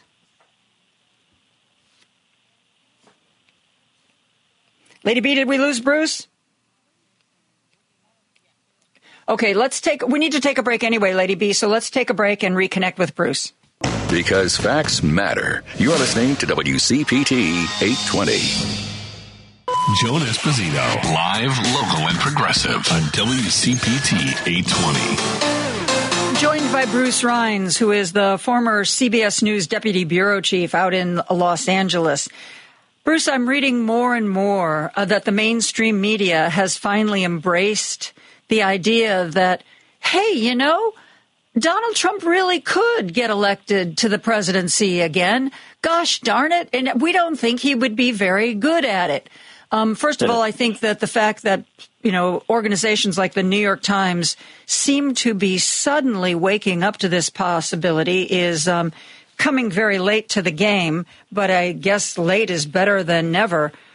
What do you think about the odds, the likelihood of Donald Trump becoming the next president of the United States? I would like to say very, very non-existent, but, you can't say that. And a lot of it has to do, unfortunately, with a lot of things outside of the Biden administration's control, like certain aspects, not every aspect, but certain aspects of the economy. And what upsets me more than anything else is people are comparing prices and the economic conditions of now to what it was before the pandemic, kind of like erasing, not regarding what the pandemic did to shook up the world economy and that we have to settle back down from that. And yes, prices are much higher today than they were in 2019. But that's something that is going to settle out and by things that not necessarily the Biden administration can control. And a lot of people, weren't alive or don't remember how high inflation was back in the late 1970s here and into the beginning of the Reagan administration, and it eventually settled down a little bit due to Reagan's policies, but not entirely. And so, but people, unfortunately, they tend to blame the president of the United States for whatever economic conditions are at the time. And I think the economy in the United States is skating past a recession this year, and I don't know what the condition will be in late, fall of 2024. But unfortunately, I think that's the thing that a lot of people focus on, and to the exclusion of the sheer criminality that the Trump administration participated in. What do you think about no labels? I think that's a joke. I think that's going to fizzle out. I don't think anybody's going to pay attention to that. Because they're trying to get on the ballot. Okay, I'll just say this very clearly and plainly. Joe Manchin's a joke, and if they start to unravel Joe Manchin's financial situation and his daughter's financial positions and things like that, they're going to sour on him very soon if they think that he's like some sort of great compromise candidate. I talked to a friend in Chicago who knows that I'm a progressive or at least a liberal, and was telling me that they were a big supporter of no labels. And when I say a big supporter, I mean somebody that's writing checks, kind of a supporter. And I was told that their polling shows that the nation is hungry for a third option, and that a third party candidate could finally win in this country. And I just wanted to look at them, and I'm thinking to myself, I once had a friend who ran for Congress because of the private polling they did showed them that the current incumbent was incredibly weak and basically anybody could defeat them. And then when they filed their challenge, the incumbent kind of woke up and started talking and doing things. Long story short, my friend who ran for Congress didn't succeed. And, but the polling, Bruce, was solid. And I felt after we've seen how wrong polling has been on the big stage for so long, how can you put your eggs in this basket, especially when you could be opening the door to Donald Trump? Yeah. I keep looking for some sort of real explainer about how modern political polling is done, given that, most thinking people don't have a landline, don't answer unknown numbers on their cell phones.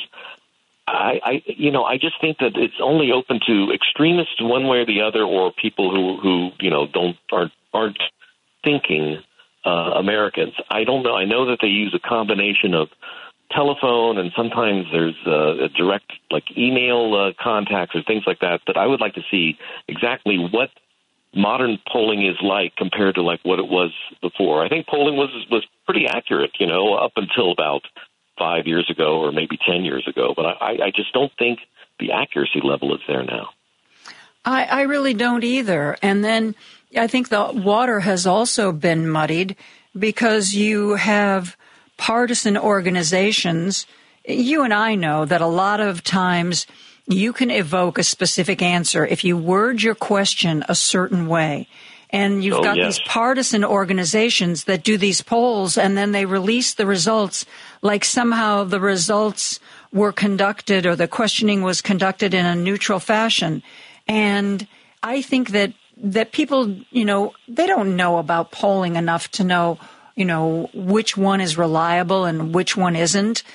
And I think it's worthless. I think that as a tool in news or in elections, polling has become all but worthless.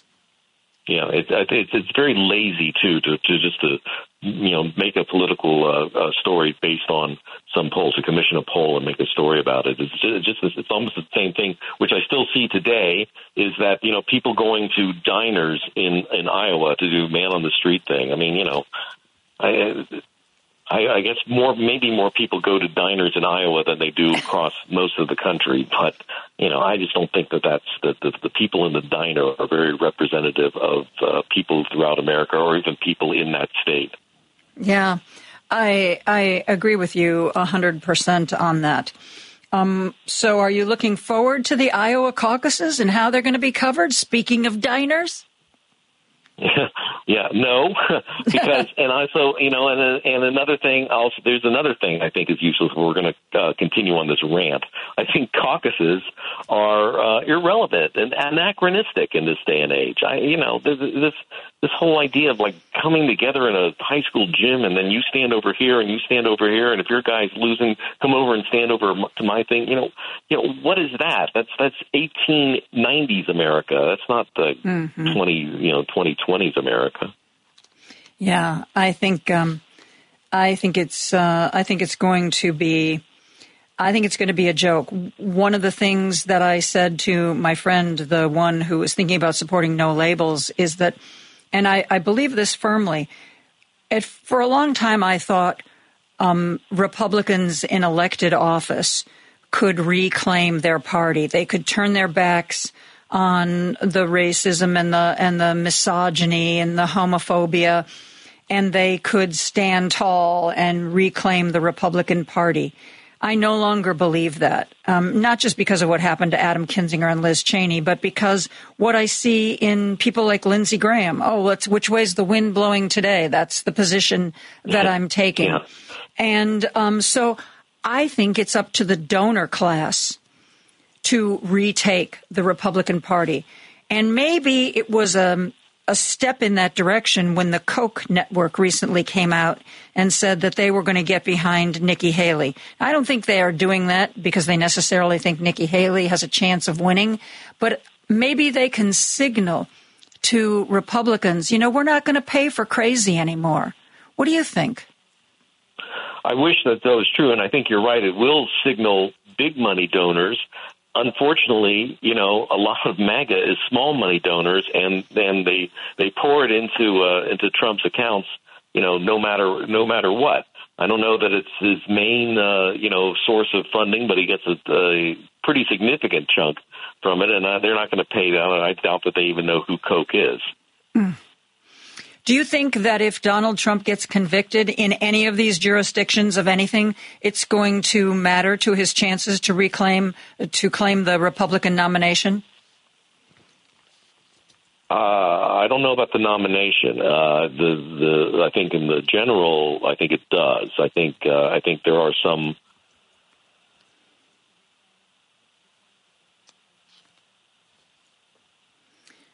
Lady B, did we lose Bruce?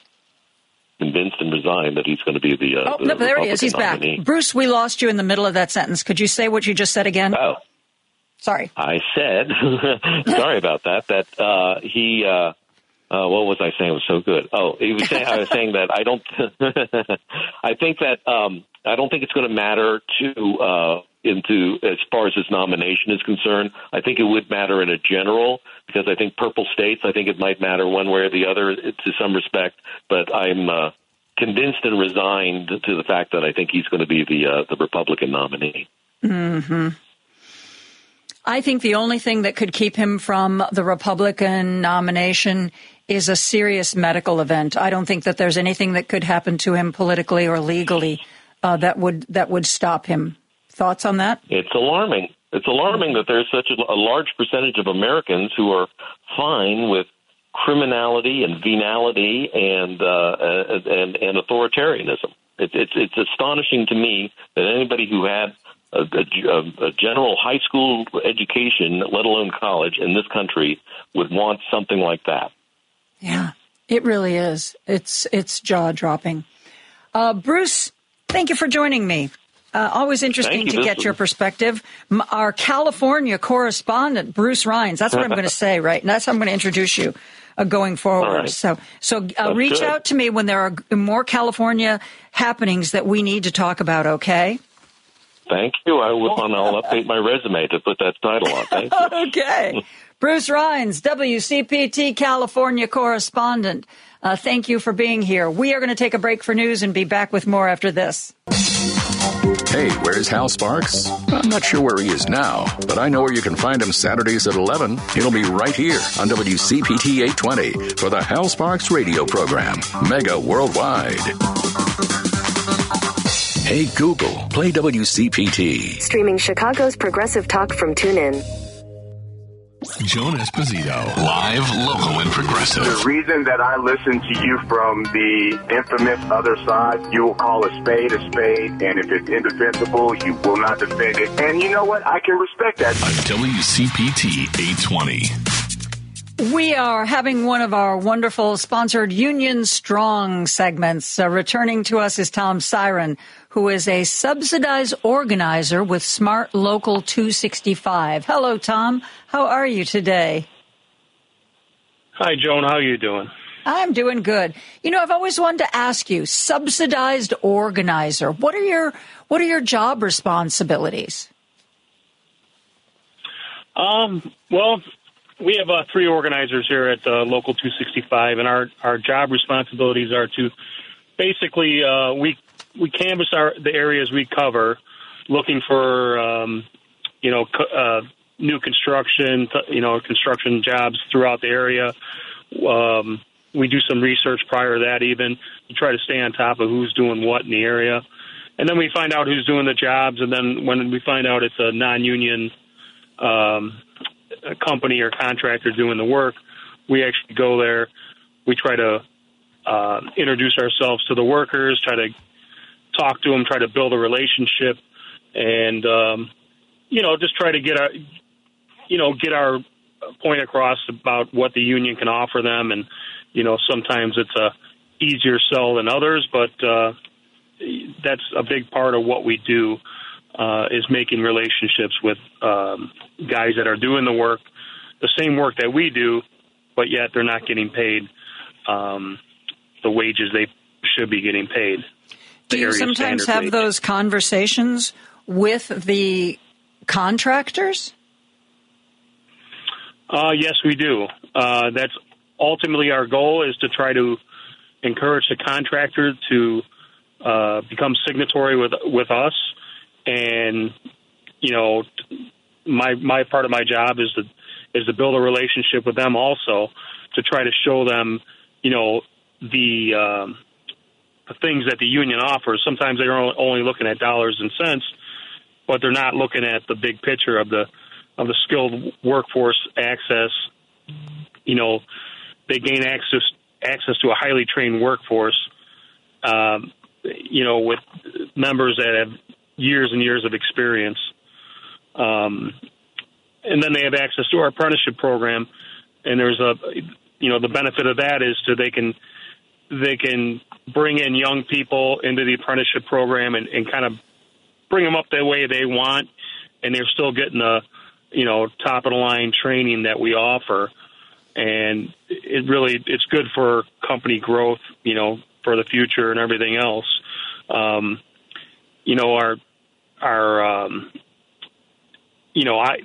Want Smart rebate program. That's a big thing where we offer. I Want Smart is a rebate program through the contractors and the union that offer rebates to homeowners for using union contractors to do the work on their homes for furnace and air and heat pump replacements. And then we also have a random drug testing policy. So, it's a strict policy that ensures a drug-free workplace. So you pitch the contractor on this, so they basically get a drug-free workforce without having to do the actual testing and enforcement themselves? Correct. We do it. We have a third party that actually takes care of it for us, and it's a random draw. And you get, when you get called, you have a certain amount of time to get to the lab to get tested, and then it comes back and everything's, we just move on. So it's a good option for the employees, and it's something they don't have to worry about, especially when they've got so many other things on their plate. They're able to, take that one off their plate. I know that if people are union workers, the union has a health care plan, the union has a retirement plan. So if a contractor wanted to become a union shop, would they no longer have to worry about a retirement plan for their workers? Correct. They also, our retirement plan, our health care plan takes away the burden that's on the contractor to provide that for their field employees or their workforce in the field. The union handles all that. The contractors pay one flat rate towards our benefits, and then once that payment comes in, we actually disperse it to all the different funds. And it works out well because, like I said, it alleviates all the headaches that come with them shopping for health care plans, dealing with different financial institutions to try to get a retirement plan going of some sort of 401k, and then so they don't have to do any of that. It's strictly you pay the flat fee, and we do all the disbursement. We handle all the funding to all the different benefits. What are when you approach a contractor, what are their concerns? Well, a concern is always money. They think that it's too much money. It's hard for them to justify it. But then in the big picture, it actually it really isn't much difference in what they're doing by the time they get the well-trained, efficient worker. The work's getting done quicker, and like I said, we alleviate a lot of the headaches with some of with the pensions and the retirements and the health care. So once we have that conversation, then we move on to what's a good reason why you want to become union, and part of it is having this access to this workforce that's ready to go. They don't have to train them. They come ready to go. They're safety trained. They're trained in their skill, and they're ready to rock and roll. So that's a big plus for contractors because construction work goes up and down, and sometimes you need 20 guys in the field. Sometimes you only need 10. And that's part of the union labor is we can provide the labor for when things are really good. And when they're not so good, then you can send them back to the hall, and we could try to send guys back out to other locations. How would you say? First of all, how many non-union shops, say in the last year, have you visited, had these conversations with? We probably you probably do about I'd say probably a good conversation once a month. Because it's it's not very it's something they don't want to come to you for, so you got to kind of have to go to them. But I did have a conversation with a very large company recently that they're having a problem with retaining and recruiting employees, and he knows the reason why because he'll have an employee that's working for him for 7 years, and then the employee will leave to go join a union because just the better benefits, and he can't offer that. He can offer the pay. The pay was kind of close, but the benefits they can't match. So he's realizing that in order for him to grow where he wants to be, he has to get access to better skilled labor, and he knows that the union is the best way to go about that. I'm speaking with Tom Syron, a subsidized organizer with Smart Local 265 in our regularly sponsored Union Strong segment. Tom, when we come back, one of the areas that unions seem to be really moving into is providing all different kinds of health care for their workers. I want to talk to you about that when we come right back after this break. Podcasts of Joan Esposito, live, local, and progressive, are available on Spotify, Apple Podcasts, and SoundCloud. Just search WCPT 820. The Devil's Advocate. Former President Donald Trump made sexual comments about his daughter Ivanka that were so lewd, he was rebuked by his chief of staff. Former Trump official Miles Taylor writes in a new book. Damn, Don, that's your daughter, man. You can't talk like that. What's wrong with you? Did I say that aloud? I was just thinking it in my head, and it must come out. So creeper. The Devil's Advocates, weeknights at 7 on WCPT 820, Chicago's Progressive Talk. WCPT 820, Chicago's Progressive Talk, where facts matter. This is Joan Esposito, live, local, and progressive on WCPT 820. This is our sponsored Union Strong segment, and I'm joined by Tom Syron, subsidized organizer with Smart Local 265. And one thing I have gleaned from the many conversations I've had with union leaders over the last several months is that more and more unions, aside from just offering like some sort of health insurance, unions are really working to provide services and support when it comes to all different aspects of health care for their members. Tom, talk about that if you would. Definitely, yeah. So our insurance in general, our health insurance is just great. I mean, I've raised 4 kids, and I'm married for 29 years. We never had an issue with health insurance. The health care has been great. But in the last few years, we've moved to this. In addition to our regular health care, we also have these facilities called the Union Wellness Center and Union Eyes. These facilities were established through a collaborative effort of 7 local trade unions, basically aiming to enhance the well-being and health care of our members and their families. It's one of the greatest things that we've been involved with. I've been using it for 2 years now, and it's just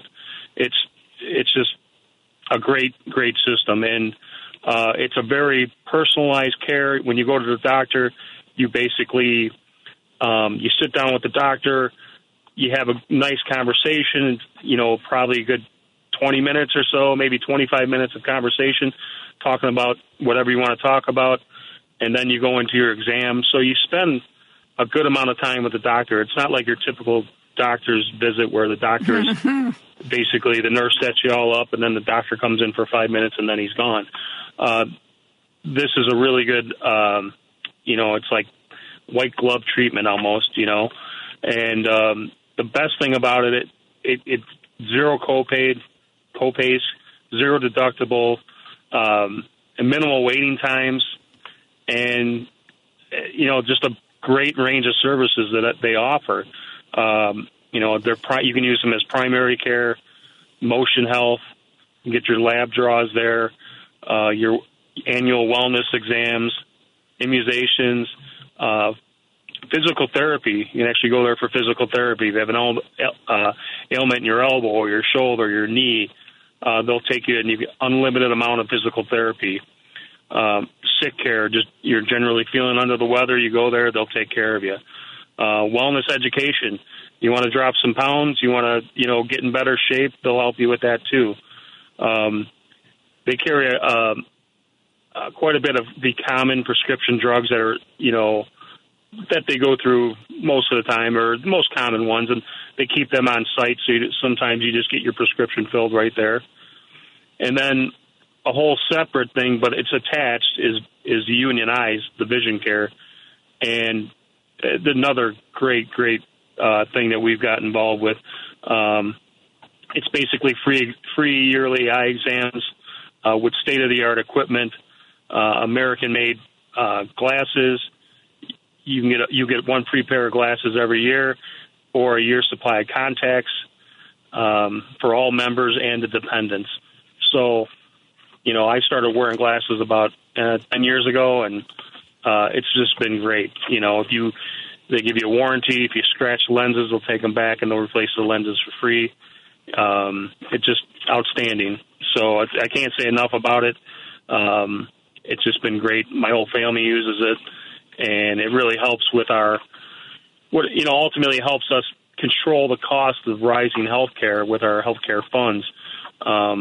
We can they can control it, because us and we're at 8 unions total now, so us and the several other unions can control what they're paying for health care instead of going to a hospital or a doctor that's through a big group that's, you have to fight with to get the prices down and everything else. But so we still have great health care besides this, but this is just in addition to the great health care we have. One of the things that I'm curious about, we think of people who work in the trades as being really hardy and tough. What about mental health support and mental health care? So, yeah, we've been getting a lot more educated on this, on mental health, because it's a big issue. Mm-hmm. I don't know, a lot of people don't know that suicide in construction is 3.5 times higher than the national average, which is, kind of alarming when you think of it. And we just want our members to know, that we're there for them. We're there to talk to them. We're there to help if needed. We have programs set up. We have hotlines they can call, crisis hotlines. We're as officers of the union, we're getting more educated on the problems and what's out there. So it's definitely becoming it's a well-known issue. So we're trying to stay on top of it for our members. And if our members are in need, we want them to know how to get a hold of who they need to talk to solve their issues. I recently heard that surprising statistic about suicide. Is anybody looking into, are there any general thoughts on what is leading to this? We belong to so obviously we're sheet metal workers, sheet metal, air, rail, and transportation union.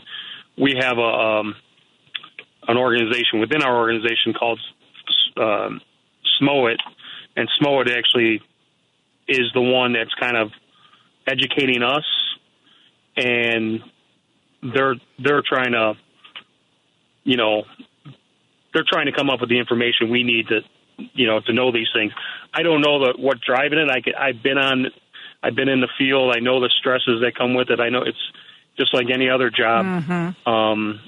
A lot of stress builds up. You got timelines, you got deadlines, and it's just a matter of some people could take it better than others. Fortunately, I was able to take it pretty good. I didn't stress myself out too bad. But I've worked with a lot of people that couldn't take it, and they would get completely stressed. And so I think stress probably has a lot to do with it. And, we just want them to know that, anything that's going on in your world, we can get you the help you need to talk to somebody. Yeah, that's exactly what you would hope would be the kind of help you would hope and would be available, that kind of help and support. Also, going back to what you said earlier, I thought it was interesting that you said in your vision care program that not only can you get eyeglasses, but the union program makes sure that they're made in America glasses, and that's how it should be. People, especially people who want to support American workers, should look into that. Is something made in America? And why not? Right. If you have lots of choices, why not choose that? Yeah, it's a great thing. And, a lot of them are made locally in Chicago, which is even better. Really? Yeah. I didn't realize that we were making eyeglasses in the Chicago area. Yeah. Someone's making them. But yeah, it's definitely a double whammy. We're getting, we're obviously helping our own local economy out just by doing that. And it's, I got a pair on my head right now, and I couldn't be happier with them, and I go in once a year. And then in addition to the members actually working in the field, they can get their normal daily glasses. And then we get an additional, just the member gets additional safety glasses prescription safety glasses, which is a real nice thing. Once you start wearing glasses, prescription safety glasses are nice to have, and you get them once a year also. So that's another great thing. And they do a really, really good eye exam. It's not your typical eye exam equipment. It's very high quality, high tech equipment that really does a good exam of your eye, of what's going on. So there might be underlying health conditions that you can see in your eye that they can recognize. It's definitely just a really good program. Very fortunate to be involved with it, and very thankful 265 got involved with it for myself and my family. I've heard that you describe what you do for a living as spreading the union gospel. It seems like a job that would be more important now than ever, especially when we have a president who's so pro-union and really wants union workers to be, fulfilling a lot of these federal contracts. Is it easier to spread the gospel these days, Tom? You would think it would be super easy when I'm offering you these kind of benefits and these a good pay rate and great benefits, but people are still hesitant. I mean, we get a lot of people that aren't. Most of them know, like, union. Hey, my dad was a union plumber. Or, hey, my dad, my uncle's a union electrician. So they understand what it brings to the table. But there's a lot of people that aren't aware of it, and they're not aware of anything. They're not aware of the benefits. They just think we're there to take their money, and ultimately that's the furthest from the truth. We are there to represent them and to negotiate great pay and great benefits through our contracts. And a lot of these people just aren't aware of, what we're offering. And then, once I explain it to them, so sometimes they're like, oh, yeah, it sounds good. Or sometimes they're like, well, my boss takes care of me. Well, okay, that's great. But, if something happens to your boss, now you're going to have to go renegotiate at the next company down the road. With us, you don't have to renegotiate. You go to the next company, you're getting the same package that you're getting here. So it's kind of nice for the employee. They don't have to worry about healthcare changing or retirement plans changing. It's all set in stone, and we just, so you can work at a different contractor, here and there, and it doesn't matter. It's all going to the same place, which is really nice for the member. Yeah, I mean, my daughter isn't in the trades, but she's currently switching jobs, and the paperwork and trying to figure out the health care. It's I was very lucky, like you're offering. My health care came through my union. So whether I worked for Channel 7 or Channel 5 or Channel 9, I knew what the program was. I knew how it worked. I knew what my benefits were. And there's a lot to recommend that. Yeah. It's very, it's user friendly for you and your family, because you just roll with the same thing. Of course, we have changes, every so often with our healthcare, but for the most part, it's business as usual, and you just, you keep on getting this great service. And it's been, like I said, I've been fortunate. One quick story. My daughter just turned 26, and so she's officially off our healthcare. So her employer provided her with healthcare, and what a shock she got from the deductibles and the co-pays. It's a brave because she never really had any of that stuff. Yeah. Now her jaw's dropping, going, what? I have to pay this or pay that? And it just goes to show you, like, what, how good she had it for all these years. She didn't really notice it because she was a kid, but now she's a young adult. Now she's getting a reality check of real life. And, I'm hoping that she's dating a tradesman right now. So hopefully she, in the future, she has good union insurance, but we'll see. Once again. Yeah. Tom Syron, subsidized organizer with Smart Local 265, somebody who spreads the union gospel. Thank you for being here on our Union Strong segment today, Tom. Thank you very much, Joan. We are going to take a break. We're going to be back with more after this. This is Chicago's Progressive Talk, 820 AM, WCPT Willow Springs, and online at WCPT820.com, where facts matter. Now back to Joan Esposito, live, local, and progressive on WCPT 820. Very recently, I had a conversation with Trina Reynolds-Tyler, who's the director of data for the Indivisible Institute, and Sarah Conway, who's the senior reporter with the City Bureau. They put together a report, an investigative series called Missing in Chicago.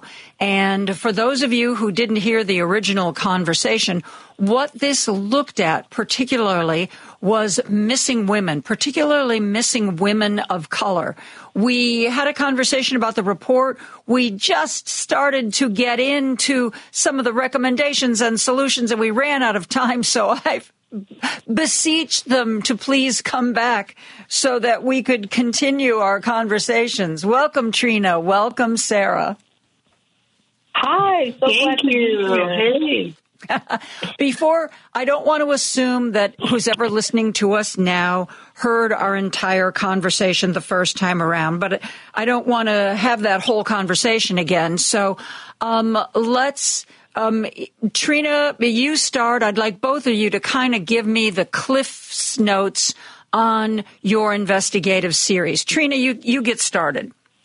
Thanks so much. So in 2021, we began a project called Beneath the Surface, which used machine learning to parse through police misconduct records. We were able to identify about 54 police misconduct records related to missing persons cases. And that began our dive deep into, putting the pieces together. We were able to interview law enforcement, community members, community stakeholders. And what we ultimately learned was that officers were denying people missing persons reports. They were misclassifying missing persons cases as non-criminal in nature.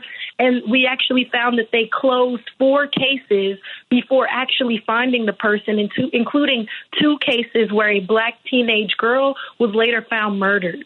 Sarah, do you have any other thoughts on that?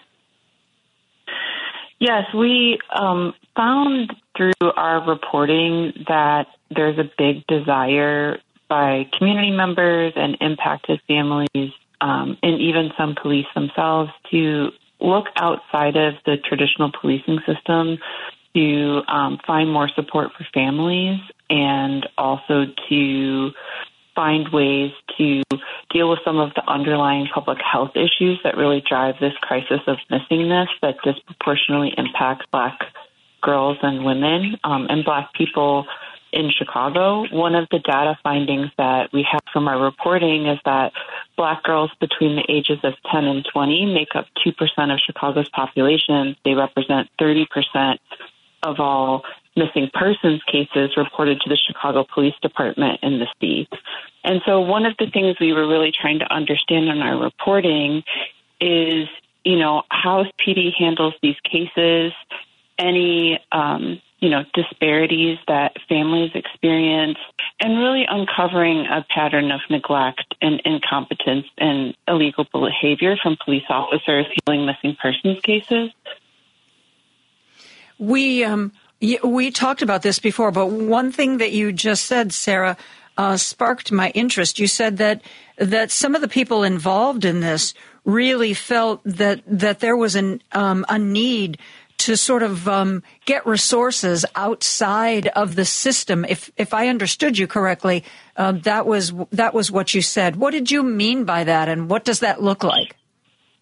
Sure, that's a really great question, Joan. So that was something that came up. It can be challenging to have the Chicago Police Department official media voices speak to you, but we found in our reporting that police officers themselves, are willing to speak to media and kind of share what their own experience is like. And there's a divergence sometimes between what the official narrative is from CPD and what individual detectives and officers are experiencing in their work.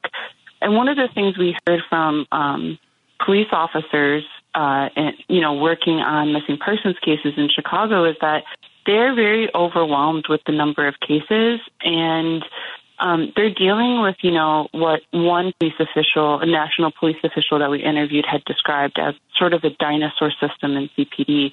CPD uses a paper-based system for handling missing persons cases. In fact, it's one of the last remaining paper-based forms that CPD has. And that really can, this pipeline has a lot of impact. They're not on their computer, and this doesn't tie into a database. They're like filling out forms.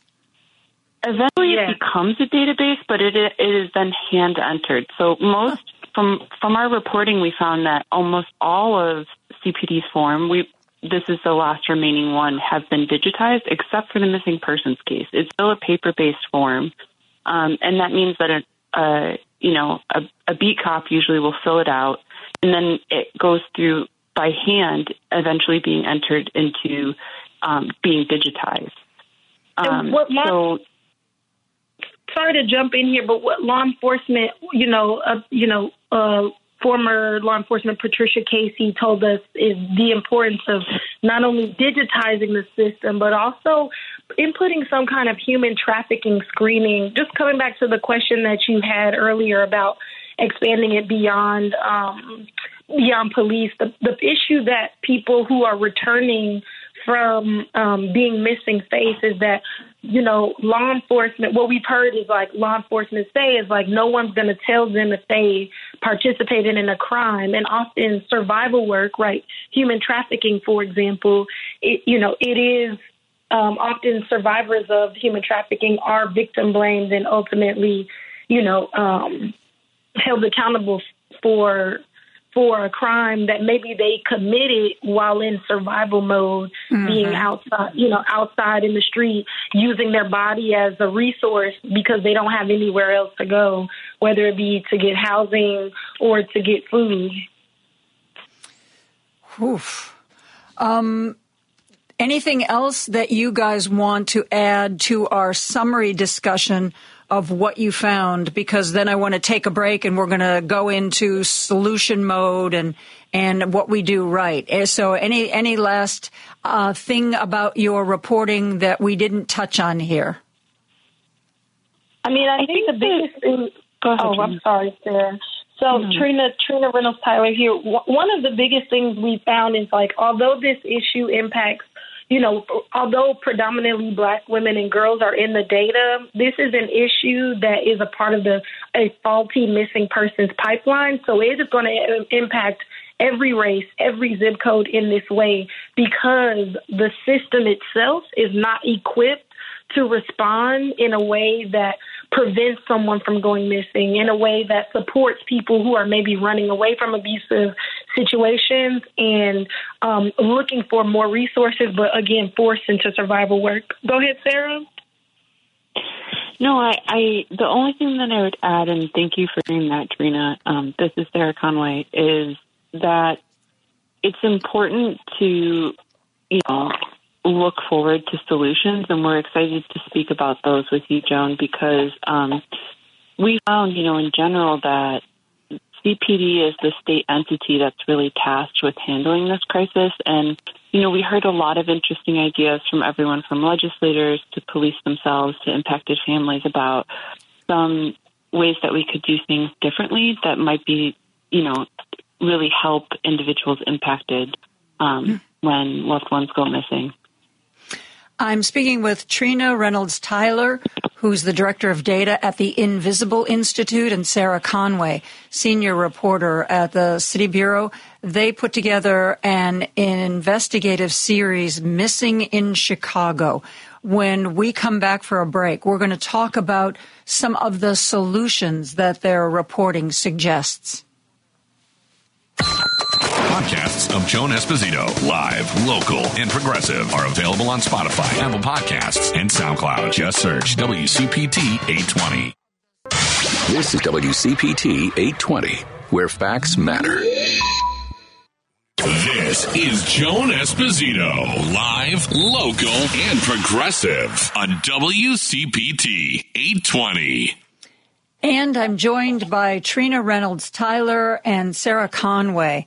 They did an investigative series on young women who were, well, people who were missing, but a large percentage of the missing in Chicago tend to be young women of color. And the cases are often closed before there's any real resolution. Cases closed where the young woman is found murdered. Cases closed where the woman has never been found. It is, it's shining a light on an area that hasn't received a lot of love and attention from politicians or people in the administration or even people in the police department. And for it to function better, there need to be some changes made. One of the parts of this investigative report are a number of solutions that would make this process just run better. Let's talk about the first one, the fact that there should be a unit that just does this kind of work. Sarah, start us off with that. Sure. When we spoke with former law enforcement officials, law enforcement officials around the country, as well as CPD, detectives, and cops, one of the things that was made clear to us was that within the Chicago Police Department, all missing persons cases are handled by the Special Victims Unit. So the detectives in the Special Victims Unit don't exclusively work on missing persons cases. And one of the suggestions that we did hear for people who support,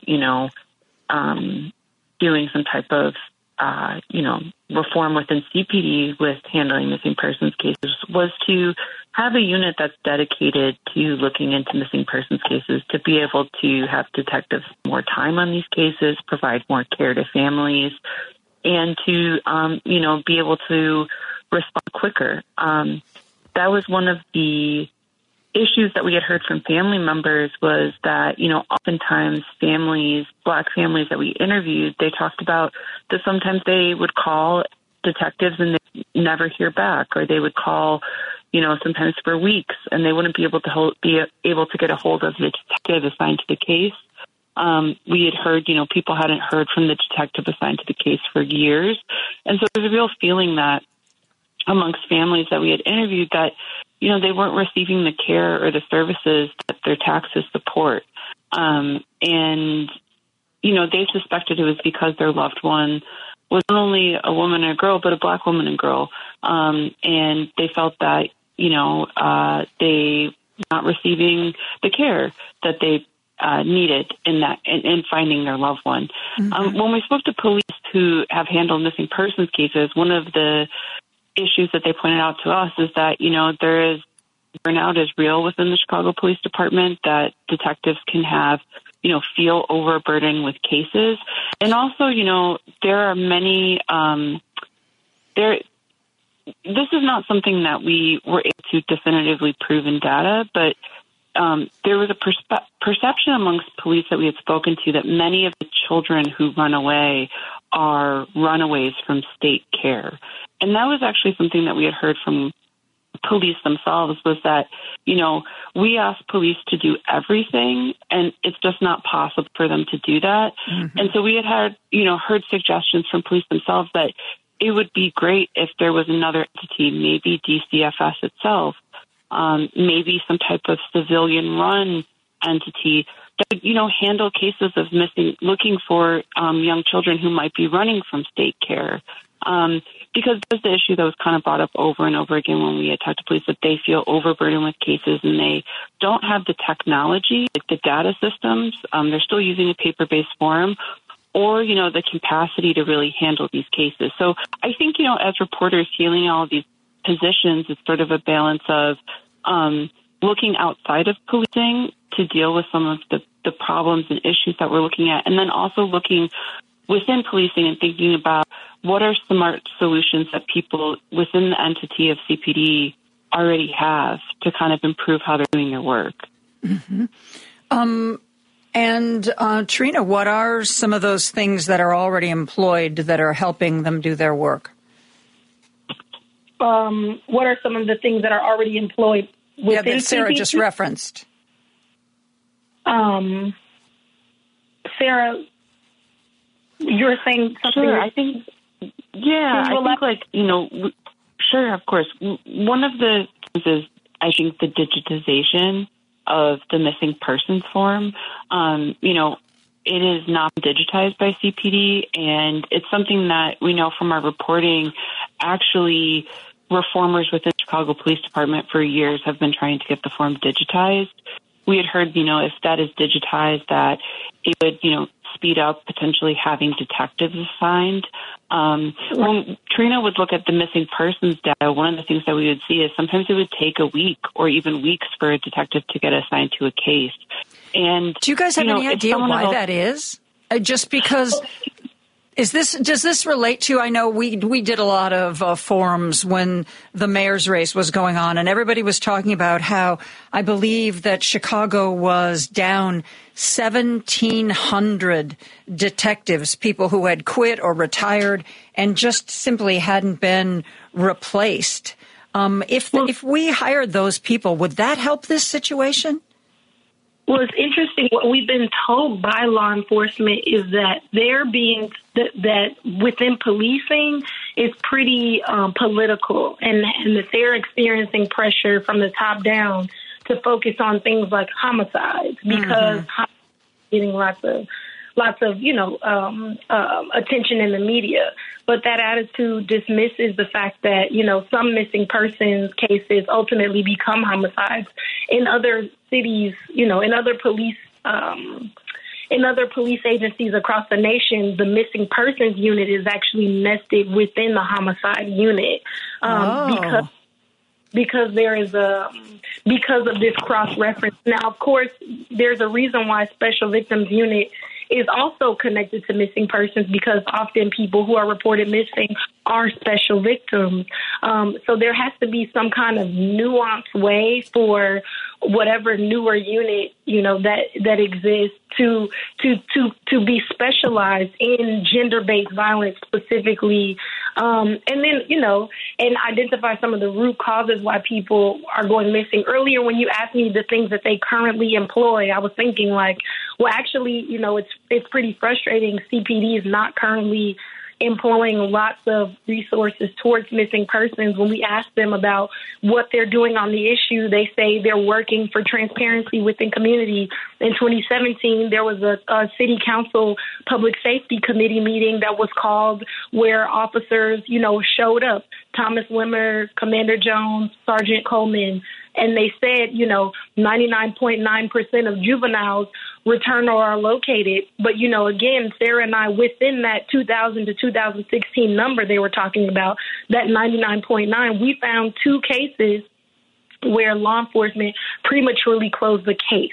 And so a big part of this issue is the attitude towards missing persons. It's like officers assume, well, this person ran away. They don't want to be found. I'm not put energy and resources into finding someone who doesn't want to be found. But the question is, who are they running from? And why are they running?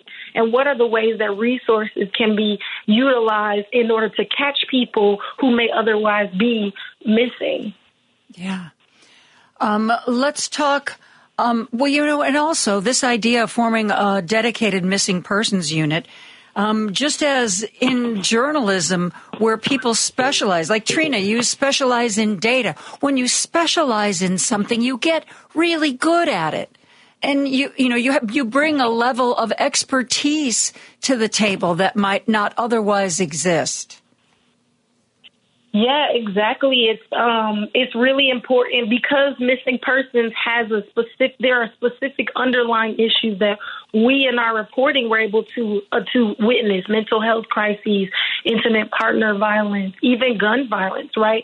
Instances where folks were experiencing a crisis and there was signals and signs of it much beforehand, but it wasn't, but whereas these detectives weren't really taking initiative on it. I do want to call upon the story of Sonia Rouse specifically, and of course Daisy Hayes, 2 missing women whose bodies have not been found. Officers, law enforcement, 2 separate law enforcement officers, talked about, well, these women had substance abuse issues. Like, one officer talked about how Daisy Hayes frequented the liquor store as a means of being dismissive of her case. In the case of Sonia Rouse, she was 50 years old when she was reported missing.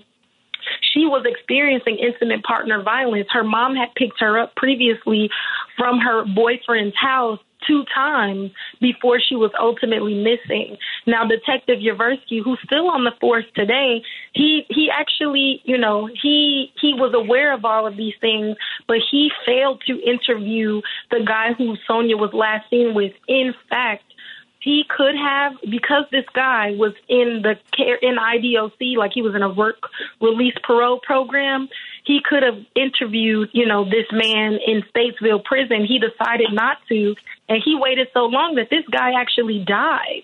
And so the last guy who saw Sonia Rouse missing is not even able for an interview. When you look at Detective Yaversky's police misconduct records, you see that he himself has allegations of domestic violence against not only his wife, but also his daughter. The documents. So her family was really frustrated. Like, okay, so not only did this officer drag his feet on the case, but also this officer has a history, a documented history within CPD of being a perpetrator of violence. And their daughter was a survivor of violence. They thought, how do these things, the lack of police accountability, also play a role in the willingness of officers to do the work, get on the ground, and actually, do the interviews necessary to find their loved ones. This is such an important topic. And go ahead real quickly, Sarah, because we're really close to being out of time. Sure. I know. The one thing I wanted to add to kind of close up the conversation is that Mayor Brandon Johnson did, pledge to establish a missing persons initiative that would train civilians in trauma-informed crisis response during his campaign. And, it's something we followed up on. It's an interest of the administration. They are figuring out what that might look like. But that desire to have civilian response is something that we also found in interviewing other community members and impacted families. We spoke with retired homicide detective Gerald Hamilton, who volunteers his time after retiring from CPD to look for missing Black women and girls in Chicago. And one of the things that he brought up is that, a lot of families have to turn to their neighbors, their own community when a loved one goes missing because they feel no one is actually looking for them. And one of the things he had, brought up as something that would be great is to actually provide funding and support and training for Chicagoans to better support one another when they have loved ones go missing. It's something that we actually see in Montana, which has a... I'm sorry, we are very much out of time, and we're going to get cut off by the computer here pretty quick. Obviously, you guys are so we love passionate. You, Joan. Thanks for having us on. Yeah, you've done such great work here. Trina Reynolds, Tyler, and Sarah Conway. Thank you. That's doing it for me. I will not be in tomorrow. I will see you Monday at 2 o'clock. Now we're going to go to the Driving It Home with Patty Vasquez show, but I think she is also not here and has a guest host. I will see you Monday. Good night.